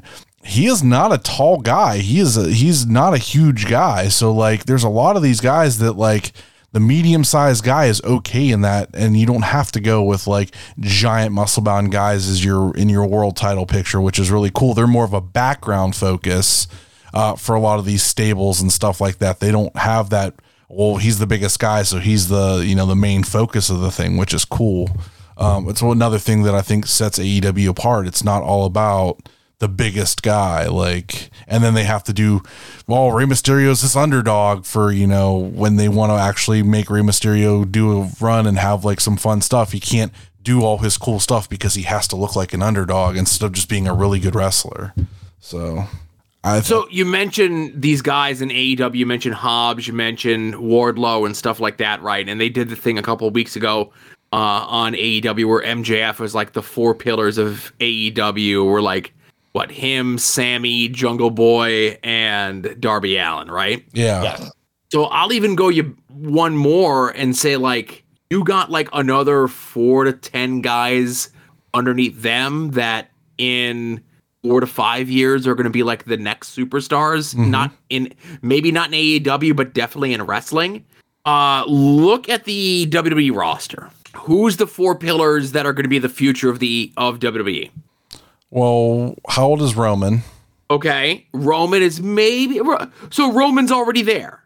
Like Roman's, I think maybe like in his late 30s, I would guess. Roman is already a top guy, and he'll probably be a top guy for like another 5 years, let's say. I would go longer because who in WWE's on the come up? Who's like a future star that you could look at that says in 5 to 10 years this guy's going to main event WrestleMania? Yeah, I want to take you up and answer those questions, but with Vince is so freaking schizophrenic right now as to what he wants done. I can look at 5 guys right now and be like, these are the 5 guys I would push. And Vince might agree with me today, and tomorrow decide that he doesn't want anything to do with them and be like, Nick Khan, cut these motherfuckers. Like I don't want to. I can't bite on it.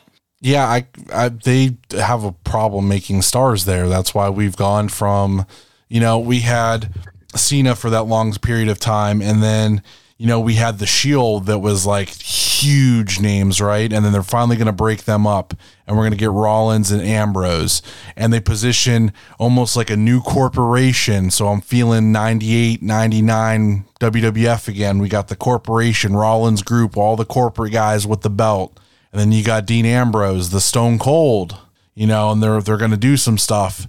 And then they have the spooky wizard guy come in and just fuck all that up and just not ever go there. And then eventually they think, oh, well, it'll be cool to have every member of the Shield hold a title in the same night, and we'll finally give the belt to Dean Ambrose. And guess what? I didn't fucking care when it finally happened. The trigger to be pulled was when they were building him like Stone Cold Steve Austin going up against the corporation.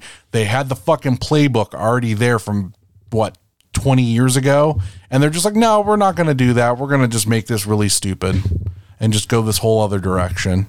They don't know what they want. They don't know how to make stars anymore. Like, that could have made Dean Ambrose maybe not as hot as Stone Cold, but pretty goddamn close as hot as Stone Cold if they would have kept building that corporation angle with him. Always fucking just missing it. And they just didn't do it. It was another Rock Stone Cold right there. Remember when they put at the beginning of Dean Ambrose's music, like that motor revving or whatever it was? Mm-hmm. I'm like, oh my God. I go, that's his glass shattering. That's his like thing that hits before the music hits. That like the people are going to hear that and know like that's a star. Mm-hmm. I'm like, holy shit. I go, they finally did it. And then they did nothing with it. Yep. And I was so bummed. And I'm like, oh my God. I go, this is the thing that like as stupid as that sounds, like that bit before your music actually starts, like that 1 to 2 second little bit tells the fans, like even The Rock, like you could look at the trajectory of The Rock from his music, then his music having the "if you smell" at the beginning of it. Yep. It was a different level. Yep. You know, Austin going from his music to having the glass breaking in front of it. And even just like things on like Bret Hart's music, like that opening, that guitar note, right? Like that's Foley when they had the car crash. Right. Mick Foley when he had the car crash. These are like the little things that like you maybe don't realize until like you look at like 5 or 6 or 10 different guys and see that little slight change in their music and like, oh, that's interesting to have that moment that before the music hits, it's like, it's the pre-pop to the pop. Like when you hear that, it's like, oh, I know to get ready for the guy, right? Yeah, when you hear the glass, that's your ass. It's Stone Cold coming out to, whoop some ass. So that's you get the visual of whoever's in the ring stopping what they're saying and looking like they're about to shit their pants, and here comes your guy. Like that's how it was done. That's what made it. And I think that's something that I feel like a lot of wrestling is lacking now too, is like, yeah, there's some cool stuff here and there, but man, the entrance music from that era is just, everybody had that one thing. Even the Godfather had his like, wow, wow, wow, wow, wow, like when he would be coming out, like get on the ho train, like all that. Like you knew, like as soon as the first like couple like beats to whatever it was, like you knew who was coming out. And like it's not, I feel like it's not as good as it was, but that might just be me like reminiscing about old stuff and rose colored glasses. And I don't know. I'll give you 4 names that are on either NXT or NXT UK that I think could be that WrestleMania main eventer if Vince doesn't fuck them up when they call them up to the main roster. I'm looking at Braun Breaker. Okay. I'm looking at Von Wagner. I'm looking at Odyssey Jones. And I'm looking at Walter. Those are the 4 guys in NXT or NXT UK that could be WrestleMania main eventer if Vince McMahon doesn't fuck them up. So I'm sure you saw Walter is getting on the European tour and he's going to have a bunch of matches with Cesaro. And those are going to be in fantastic fucking matches. And Cesaro, another guy that should have already been at the top of the fucking card. And then Vince McMahon wouldn't let happen. That should have happened. That should have happened in 2014. And it never fucking happened. Yep. I think those matches with Cesaro is going to be a real test to see what and if Walter can do to move up to that next level. Odyssey Jones is a good one, and this is so crazy to say. You know how they've already fucked up Odyssey Jones? He just wears a plain black singlet now. Yeah. Remember, like the first 2 weeks of NXT 2.0 Glow, he had like the big, colorful, like almost like puzzle piece looking singlets, and now he's just wearing like a plain black singlet. That's a huge difference. Like he doesn't he's a big guy, he's athletic, he does these things. But from a visual standpoint, like just looking at him, he doesn't pass the eye test anymore because he's just wearing like a plain black singlet. But Odyssey Jones reminds me of a younger Keith Lee. Oh, well, look how good WWE, they had Keith Lee handed to them. Right. And they did great with them. Keith Lee main event at WrestleMania this year, right? Exactly my point. Or did they fuck him up, you know? Yeah, you're making my point for me if Vince McMahon doesn't fuck these guys up. We literally gained Keith Lee get fucked up. So, Braun Breaker, I'm with you. Braun Breaker is a 10-year project. Yeah. He's so new and so early in the business, but like he's already got so many of those intangibles that they say that you can't teach. You know, he's got a look, he's got a presence. He's a guy that I think would have benefited from like a house show circuit. Yeah. Of getting those reps in front of a live crowd multiple times, but they haven't fucked him up yet. I don't see Von Wagner. Von Wagner has an interesting look to him, but I think he's wrestled 1 match in 2 months on NXT 2.0 Glow. And he didn't really show me anything. He's tall. He looks interesting, like facially. But other than that, like, I'm not seeing it. Sell me on Von Wagner. I think he's the one guy out of the four I mentioned that Vince is going to fall in love with, and he's going to make a pet project whether he's ready for it or not. Because he got that good look, because he's taller, if he can cut any kind of promo at all and show any kind of presence on a long-term scale, I think he's the one guy that Vince is going to fall in love with and stick with. He's going to be that Roman Reigns type of project where I don't care how the fans are reacting, we're pushing this guy. And one can only hope that they put a good enough support system around him that he doesn't get exposed if he's not ready, you know? Right. Now, I'm also saying that, I'm also going to throw in the caveat that his dad was one of the Beverly brothers, and look how they pushed him, and he looked almost exactly like his dad. So I could be completely off base on that based off of that, too. But listen, it'll be interesting. I'm the guy that publicly stated in 2004 that Batista will never get above Intercontinental title level. So listen, yeah, we're all right sometimes, we're all wrong sometimes. Yeah, exactly. You know, who the hell knows? 10 years from now, Von Wagner could be like multiple-time WWE champion. Triple H comes out of retirement just to put the kid over. And it could also be the last time Von Wagner is considered even talked about as a potential main eventer. We don't know. Sure. I'm even looking at the roster now, and I'm trying to see who's on the main roster now, who's like a step below the main event. And there's nobody that's like in that upper mid card level that I can really see getting elevated to that next level. Like either they're just not. They just don't quite have it, or the window passed, like a Kangaro. Like Kangaro should be that guy, but 7 years ago with time to do it, they still haven't done it. Right. Xavier Woods should be that guy. Yeah. And maybe this King thing will be the thing that pushes him up to that next level to get like a main event program, a title program, or whatever it is. But the gimmick is done in a way where it could go that way, or it could just be like a goofing around, fuck around gimmick, which I think Woods would be happy with either way. But I think Woods is like sneakily one of the best guys on the roster, but he never gets a chance to really have those sort of matches. And it's crazy because like in that group, you look at Woods, you look at Kofi, you look at Big E, and like sadly you're like, yeah, like in ring wise and whatever other, you know, factors you want to say, Woods is third against those two guys. But like, look at how fucking good those two guys are. Right. Like Woods standing on his own, given that chance to shine, I think would knock so many people's socks off. But it's just like, just because Kofi is so much better and Big E is so much better, but that's like saying like Woods is a 10 and these guys are 15s. What I do want to see out of Xavier Woods, like when they gave Kofi that main event push, we saw what serious Kofi Kingston could look like. We're seeing now what serious Big E could look like. They're keeping that personality, but you're seeing that serious edge. We need to see what Woods does if they let him have that serious edge. That's going to really be the telltale whether they can push him to that next level or not. Absolutely. So I'm going to change it up a little bit here. Going back to when we were talking about like the Pritchard podcast and like the Conrad stuff, I remember on one of them, they mentioned that Sabu was real close to coming into WWF and doing a program with Bret Hart. How interesting is that to you? Because that's, for some reason, it just really sparked my brain, and it makes me super interested in like that, what that feud could have been.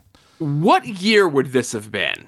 I would have had. Well, he did try out in 93. Like what I had to have probably been 93, 94. I want to say it was 94 is what comes to mind instantly with it. I'm almost positive they said it was like early 94, and then something happened and he ended up not coming in, but he was like, they said he was like real close to signing, like had the contract, just had to send him back type deal.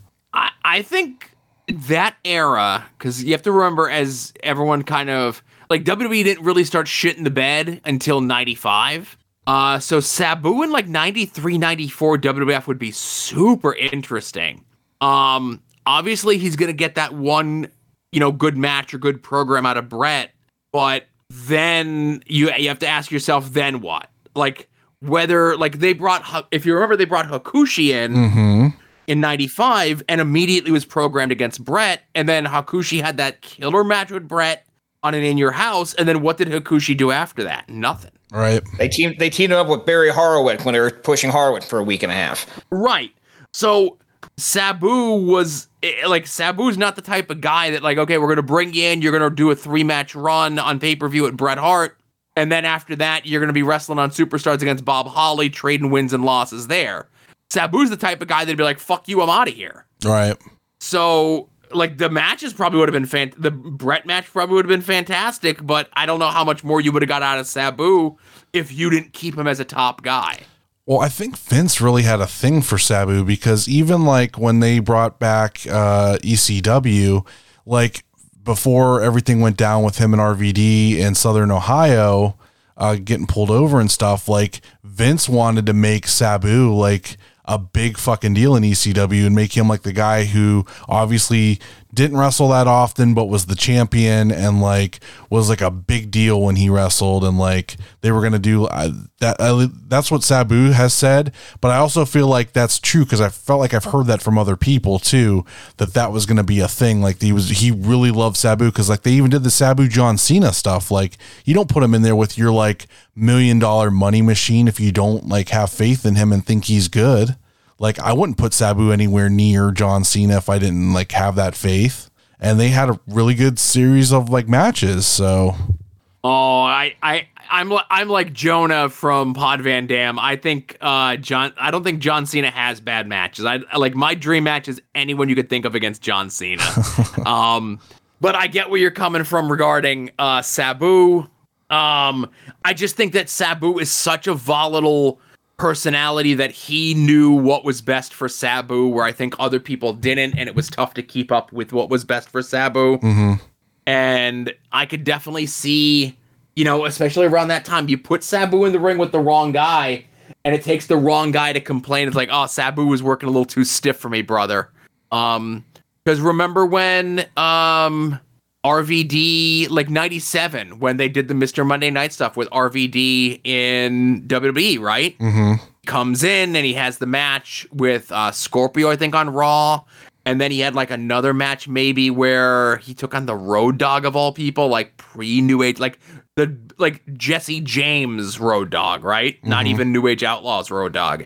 And then I think they wrestled a match on Shotgun where it was RVD and Lawler against the Headbangers. Yes. And I think they lost. Like the Headbangers beat them. And that was the end of them. That was the end of RVD in WWE. And imagine that's Sabu, right? Imagine it's Sabu wrestling an even match in 1997 against a pre-New Age Outlaws Road Dogg. And imagine Sabu being told you're going to team with an announcer and lose a match to like maybe our number 8 team on the roster. Okay, I'm going to correct you just a little bit here, Joke. I just looked it up. There are 2 matches they had with the Headbanger. The match on Shotgun was a no contest. But they lost on Raw in the tag team tournament when Michael had a kinky fit and walked out when he was still tag team champ. Oh, boy. It actually worked on Raw where more people fought. Yeah. But that also made me want Shawn Michaels against Sabu because I think that'd be super duper interesting. Like some of those names, like take the like the backstage shit out of it. Just like imagine them two like agreeing, yeah, we're gonna work and like do a program together. Imagine the shit we could have got out of them. Like that could have been fucking insane. Like things that just never were. Like that could have just been so crazy. My only thing though was like, even if you take the backstage stuff out of it, like, Shawn at his prime, outside of like maybe the Undertaker, was only having good matches with his friends. Yeah. Like his matches with Vader weren't great. His matches with Bulldog were pretty shitty. His matches with Bret were good, but that's not a credit to Michaels. That's more of a credit to Bret. But if you could take no political BS 1995 Shawn Michaels versus 1995 Sabu, it would be crazy shit, man. But it just, I know in my heart of hearts, that just physically couldn't happen, Oh, you don't think they'd be doing coke together in the back and then going out there and just like going wild? I don't know. Well, RVD or Sabu was more of a weed guy and Michaels was more of a pill guy, but I get what you're picking up. I think they could have made an agreement not that night to allegedly blow a few lines and then let's go out there and have some fun. Yeah, I don't know. All right, so we've been talking for almost 2 hours. So how about you give us a fun Chikara story to kind of wrap things up today? Oh, fun Chikara story. I'm trying to think of a good one. I could give you like a bunch. Okay. Like a bunch of like little short ones. There were students that came to the school that were also like indie workers, like low-end indie workers at the time, that during intermission would like in the hallway try to hawk their like indie merch while they were Chikara students. And one can only imagine how well that went over.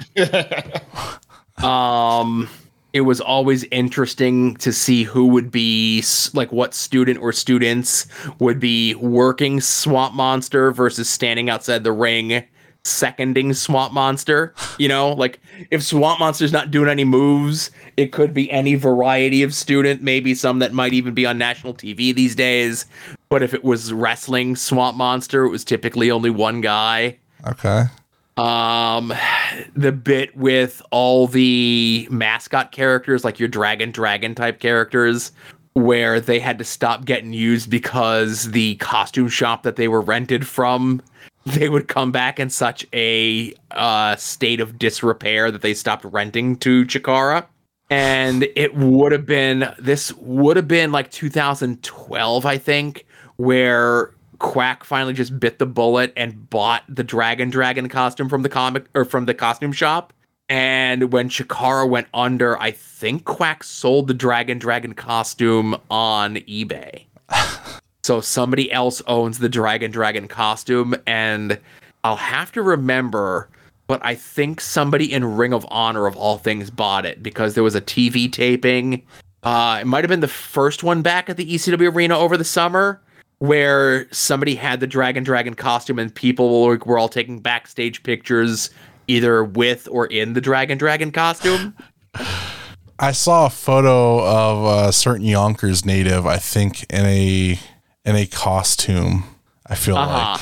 And that floated around for a while. I also remember like CP Monk. Right.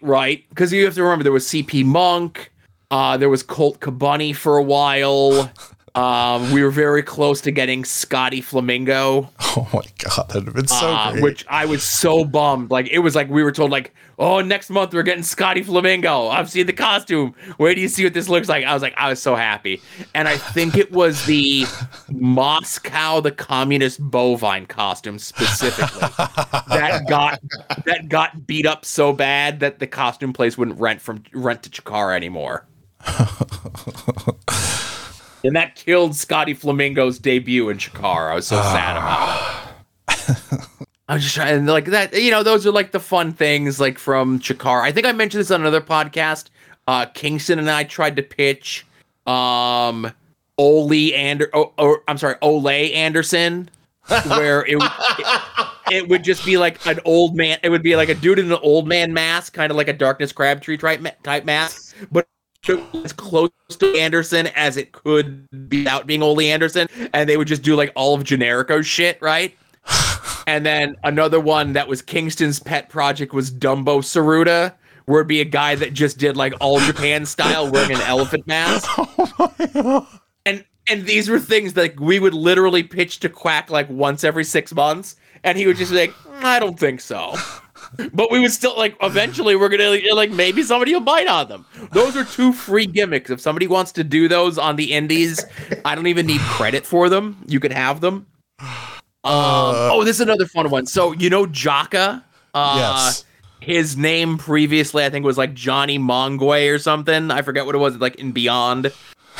But when they decided to pivot him into a Chikara character, when he was like the Savage and he had the taped fingers, and like I love that sort of old school stuff, but it was at a Wrestling is Fun show, and Quack is like, we need a new name for him. It needs to sound like this. It needs to like sound like a strike. It needs to have like a hard consonant in the middle, and so on and so forth. And he's like, I'm pitching this, whoever has an idea, whatever it is, right? So at the time, I was still playing HeroClix. Are either of you aware of HeroClix? Yes. Like a little miniatures game with your comic book characters. Yes. And at the gaming studio that I would go and play at, the owner's daughter, who was like a 12-year-old girl who would also play, her name was Jaka. And I don't know where the hell it was from, but that was her name. And Quack is looking for these things, and he's saying these things, and I go, what about Jaka? And he goes, I love it. And that's how Jaka got his name. Oh my God. He's named after a 12-year-old girl that owned of the daughter of the guy that owned the gaming studio where I used to go play Hero. Oh, that is amazing. Yes. And I think I'm the one who came up with Usurper for Oleg, because his name in Beyond was Josh Thor. And his name was on the sheet as Oleg ? And Quack was like, it can't be Oleg, it needs to be Oleg something, like the something, right? And me and my brother, who has sadly passed away a couple years ago, we were both really big Simpsons fans. And even though I don't watch The Simpsons anymore, I still consider myself a Simpsons fan. There was an episode that we were watching where Marge called someone that she was thinking of stealing, who she thought was trying to steal her family, a usurper. Mm-hmm. And we had just watched that episode, and I go, what about the usurper? And Mike is like, ooh, I like that too. And nobody else had any other better ideas. So like in those wrestling is fun days, a lot of people were given a lot of leeway. And this isn't my story to tell, but of the like Colony Extreme Force that had like all the accessories and shit. If you're a Chikara person from that era, and I know talking about Chikara on this show is, oh my goodness, don't beep this out, please. Fuck that. No, we're not bleeping anything. We're just not going to put the cup on PWP in the week, like all. Well, no, this can go up because we're not discussing anything specific. Right. Joe's just the guest, so there's no show review, so it's just Joe's episode, and we get away with whatever. I'm not directing anyone to make someone money unless you want to send PayPal me money. And I'll tell you all sorts of Chikara secrets I can't tell on the air. 3guysfromnowhere@gmail.com. However much you feel you want to send me will depend on the secret I tell you. Well, shit, we can just make this monthly. I'll sign up for that Patreon. Damn. Honestly, that's going to be the first bonus show on the Patreon. We're going to do 2 hours with Joe for the Patreon every month. My buddy David, Kincannon, aka the Jingle Meister, he does a lot of like the bumpers and music and stuff on Ad Odds and a bunch of other shows on Soon to Be Named Network. I had him Photoshop me like a Mean Gene ad where it was like an old ad out of the WCW magazine where it was like Gene in front of a brick wall with the microphone and spray painted on it was like the hotline number 909-99 or 1-900-909-9900, and I had him Photoshop it so it was the same like font looking thing, but it was my email address. And anytime like somebody would stooge something off to me, I would always like just occasionally tweet that out, and I'm like, oh, I heard something good today. Send me a PayPal and I'll tell you, But like I hear like I'm pretty good. If I get told something that's gonna happen, sometimes I just need to tell one person just to get out of my system so I don't blab it to a ton of people so that the secret's not eating me alive. But I got one I'm sitting on that I haven't told anyone yet, and it's one of those ones that's like, oh, this is too good, I can't tell anyone. But anyway, so Colony, they have the Colony, and then they introduce the Colony Extreme Force, which is like Missile Assault Ant, Arctic Rescue Ant, and Orbit Adventure Ant. I still fucking love that they made wrestling ants with like G.I. Joe gimmicks. I fucking love and it. They had G.I. Joe gimmicks because they came with accessories. Like Arctic Rescue Ant had a snowboard that like lit up and shit. Missile Assault Ant had like the Boba Fett backpack that was like painted like the orange and the whatever. And then Orbit Adventure Ant had like this light up space helmet. Well, Orbit Adventure Ant was supposed to be Dan Champion, but he didn't want to fucking spend the money to buy the helmet, so they just like put somebody else in it. Like Orbit Adventure Ant was like the floating person in that group. Like Arctic Rescue Ant was always Arctic Rescue Ant. Missile Assault Ant was always Missile Assault Ant. But Orbit Adventure Ant was like a floater. Like that would be like a random third person. Would there ever talk about having an ant with Kung Fu grip? No, that would be a good one though. I think it was more so like the accessories that lit up was like the gimmick, So there's a bunch of Chikara stuff, I think the statute of limitations on those things have passed. I don't think anyone would get upset. And if you get upset, send me a direct message and we'll talk. I don't know. Oh man. So one last thing before we go. So we kind of discussed this off air. I kind of want to bring it up here because this will come out on Monday, and it'll be before the next episode in the next round of the Gender Neutral Monarch tournament. I'll save your thoughts for your show. But do you have any words of advice for the remaining competitors? Words of advice for the remaining competitors. Well, I feel as though if you were nominated by a podcast, either on the network or friends of soon to be named network At Odds with Wrestling, I would do your damnedest to tweet the people involved, no matter how closely or not closely, to try to bolster support for you. A young man in his mid to late 30s did so, and it kind of worked. So I don't know, maybe it could work for you too. That's reasonable. That's reasonable. I think there's a lot of fun discussion to be had that we wouldn't normally have on the show. That's why I think Joe's a fun person to have on and kind of give his perspective on stuff. And plus, as often as we hate certain stuff when we review stuff, Joe's a pretty positive person. I feel like he has his dislikes and his likes, but overall, he stays pretty generally happy about pro wrestling. So I like that that energy kind of feeds off on us, and it makes me like indie wrestling more than I did previously every time we have you on. So I've kind of fallen out of the thing where, obviously Adam assigns me crazy bad shows and stuff. Mm-hmm. We assign each other homework for At Odds, and it took me 2, but when he assigned me the Nightmare Family Showcase 3 for this week, yeah, and I'm like, ooh, I really like the second one. I can't wait to watch the third one. I was excited. I was afraid he was going to assign me Free the Narrative too, and then he wouldn't. And that's the thing. There is a kill switch. There is a thing. There is a certain something that Adam can assign. Obviously, one I know he'll never assign, which would be any of the Saudi blood oil money shows. If he assigned one of those, I'm like, oh, homework's done. We're never doing that. But he would never do that. There is something out there that Adam can assign that I would kill homework and be like, all right, I can't watch that. We're done. I have a contract to fulfill. If you assign me something, I have to watch it as long as the homework segment exists. But if you assign me this, we're done. I can't do it anymore. Hero of Wrestling 99. So what was that? Hero of Wrestling 99. I think I assigned that to Adam, and we had a great time talking about it, God, that is such a bad show. Oh my God, it's terrible. But it's it's one of those legendarily bad shows that I think every wrestling fan should have to watch. No matter how bad you think wrestling is, or no matter how good you think you have it currently, I think every wrestling fan should watch Heroes of Wrestling to know how bad it could possibly get. Yeah, when Butterick and I first started podcasting together, our original format was to watch bad wrestling and just MST3K the hell out of it. and that was one of the shows that was on my short list. And we got about 4 episodes into that format and went, we can't keep watching bad wrestling. We're going to hate wrestling if we keep doing this. Right. And that's the thing. It's I'm a fan of I'll watch a bad movie. I'll watch a bad TV show and find joy in it. Because I'm not a huge movie watcher these days. I'm not a huge TV watcher these days. I don't want to read a bad comic book. I don't want to watch bad wrestling. It makes me feel bad. I know what that thing is. I figured it out. Okay. If you say it and you're right, I won't say that you were right. If you say it and you're wrong, I'll let you know you're wrong. It's any match where Jayhawk is the referee. Oh, fuck you, dude. Yes! Yes! He didn't say I was wrong. Ha!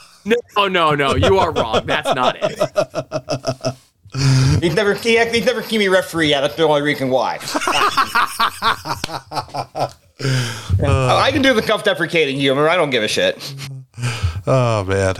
That was a good one, though. Yeah, I had to shoot back at him. It was the perfect opportunity. So. I get you enough on this show. I'm going to come back here 20. Yeah, every once in a while I'll hit you with one. Oh man, so Jayhawk, anything else you want to talk about before we go? You know what? We'll have Joe on again in the future. I'm sure it's getting late. Let's just go ahead and wrap it up and let Joe wants to cover while we're on here. No, I think we're good. Thanks for having me on, guys. Like I said, I love talking wrestling, you know? Yeah, it's always a pleasure, man. I'm so happy you take the time to do this. And like I said, I'll have you on, I'd say like once a month, but we'll spread it out a little bit more and give you some breathing room. So we'll look maybe early next year, early 2022 for the next Joe Sposto appearance. Okay, we did mid-August last time. They could drop in November 1st. So that's about 2.5 to 3 months. I think that's a good. Yeah. So we'll I'll throw this out there only because I'm going to be on his podcast here coming up in the near future. Joe Gagne's 5-star match game. I'm going to be on next month doing Saturday night's main event. Okay. And in the past, he would do it. I think he took it to like a Twitter sort of thing, and he would do a podcast. And I don't know if he did it last year. If he did or didn't, I'm going to let him know that I might try to steal it for this. To do like a 2022 prediction show. Okay. Like, just you like at the beginning of the year, make one prediction of a thing that you think is going to happen in wrestling in 2022, and then kind of revisit at the end of the year of like, oh, well, this is what Charlie said, this is what Jayhawk said, this is what Joe said. A bunch of different people submit their things, and then we come back a year later and like, let's see if anyone got anything right. Okay. I like it. Yeah. Just as an idea, but I'm going to let Joe know that I'm stealing his idea. Yeah, I gotta start listening to the 5-star match game and the A show and these I never crossed my mind that there was like a thing of like a podcast game show, and now that these things I know exist and they're wrestling based, I need to maybe start working them in my rotation and then eventually pull some strings and big time myself onto these shows and like. Once my project that I'm working on drops, and becomes a thing, I might be able to use some big time energy and get myself some places. So maybe that'll be in the future for 2022 as well. Okay, well, while not a game show per se, back in the day of America Online Chat Room, we would do trivia content like every week just for fun. Okay. And we treated them like they were like wrestling cards. Like the main event would be the title match, and the first one after 10 questions, right, would win the title or whatever. One of the early ones we did, they booked me against a mystery opponent. And I go on, they're like, okay, who they're going to get? They actually brought in the fucking Blue Meanie to be my mystery opponent for this thing. Oh, that's hilarious. And it was 4 out of 7. I beat Blue Meanie 4-1. And the only question the Blue Meanie got right before I did was who trained the Blue Meanie? And it was Al Snow, right? Ding. Yes. All right. So I think I was actually able to tell Blue Meanie the story a couple years ago, Cauliflower Alley. I'm like, I'm going to tell you a story. You're probably not going to remember it. If you tell me you remember it, I'm probably going to tell you you're lying to my face. And he goes, okay. And I told him that. He goes, yeah, you're right. I don't remember that, but it sounds like something I do. I think 5-star match game, from what I've heard of it, I think would be right up your alley, Jayhawk, because you are like an encyclopedia, and I feel like you would have a good time on there. So maybe I'll try to get you on 5-star match game, and I'll try to do a show, and that'll be our 2022 goal is to get on those shows. I would love to do 5-star match game. Absolutely. Yeah, it's like the way that Joe gamifies things. It's really good. Like I know, like because I've been on the show before and I listen to the show. Like I know one of the questions is going to be Saturday night's main event has been held at X amount of arenas. How many can you name? And then like it'll be the two of us like, oh, like it was held at 20 different buildings. Well, I can name 15. Well, I can name 16. Well, I can name 17. Okay, I challenge you to name 17. You know, it's stuff like that. And then there's like a fill in the blank one where it'll be like, there was an episode of Saturday Night's Main Event where Kimchi was unmasked to be revealed to be blank, and you would say the Honky Tonk Man. Exactly. Right. So it's like stuff like that. So like I love like any sort of gamification of like wrestling knowledge like that. And like how it just gets so narrow cast. Like he's done episodes on Starcades, he's done episodes on Halloween Havocs, he's done episodes on Survivor Series, and then the one that he just did recently was TNA, and it was like specifically like the first 10 years of TNA, which is crazy to think that we could break it up in like the first 10 years, the next 10 years. And Ed did really good for himself. I'll give Ed credit. Cool. Yeah, I think that's going to be our 2022 goal, podcast wise. So. Yeah, well, I will do any podcast that asks me to be on within Reek, and the 5-star match game definitely does come like something and be right up my alley. So I'll start. Joe, if you're listening, I'll put for you when we record. Okay. Nice. All right, Joe, go ahead and plug your stuff, and we'll take this home. Soon to be named network.com. That's really it. Any of the podcasts that I do, any of the podcasts that are in our little grouping of podcasts, or anytime any of the folks from those podcasts show up on other podcasts, you can find it there. Soon to be named network.com. Cool. Jayhawk, what do you got going on? Well, this coming Saturday, November 6th, I will be working for Mega Championship Wrestling, their show Cashed Out, taking place at Commodore Place in Vermilion, Ohio, 6:30 bell time. TNA X Division champion Trey Miguel defending the Mega Championship against Nick Nero in the main event of that show. I think there's like 8 or 9 matches gonna kind for that card. That should be a very fun time. As normal, follow me on Twitter at RefJayhawk, Instagram Jayhawk1539, and when I decide to do the Twitch gimmick, twitch.tv/RefJayhawk. All right. And please rate, review, and subscribe wherever you listen to us. And don't forget about our merch store over at whatamaneuver.net. Check out our podcast friends, Wrestling Cheers, Pod Van Dam, the Super Fantastic Podcast, If You Catch My Grift, and At Odds with Wrestling. Check out our other friends, pwponderings.com, Big Starks Brand, Set Tab Photos, Smokin' Jay's Barbecue, and Kayfabe Collectibles. You can find me on Twitter and Instagram at Charlie_Butters, and you can find this podcast on Twitter and Instagram at IWTV Guide. Talk to you next week, everyone.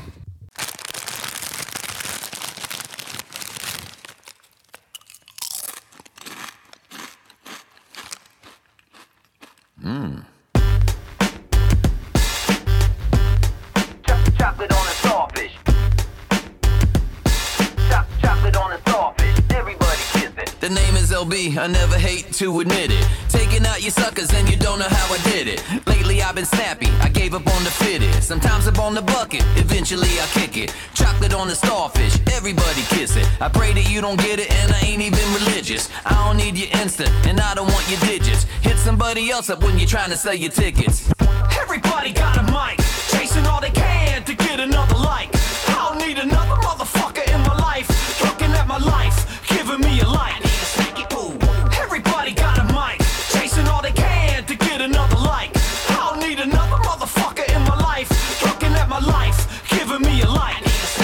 Chocolate on a starfish, chocolate on a starfish, chocolate on a starfish, everybody kiss it. Chocolate on a starfish, chocolate on a starfish, chocolate on a starfish, everybody kiss it. Your style is a pancake, time for me to flip it. How many times you gonna change how you rip it? I'm sorry to say it, but ain't nothing that can fix it. And you should play it for us, cause your audience is crickets.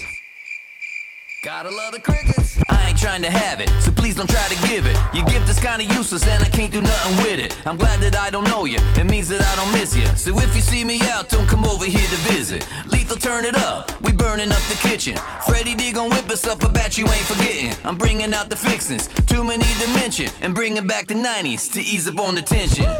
Everybody got a mic, chasing all they can to get another like.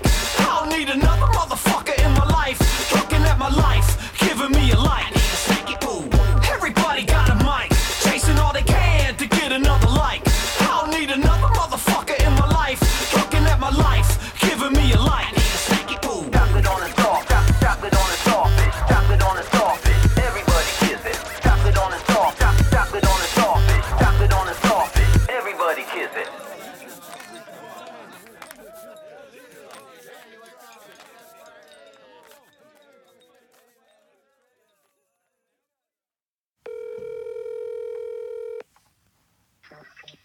Yeah, hello?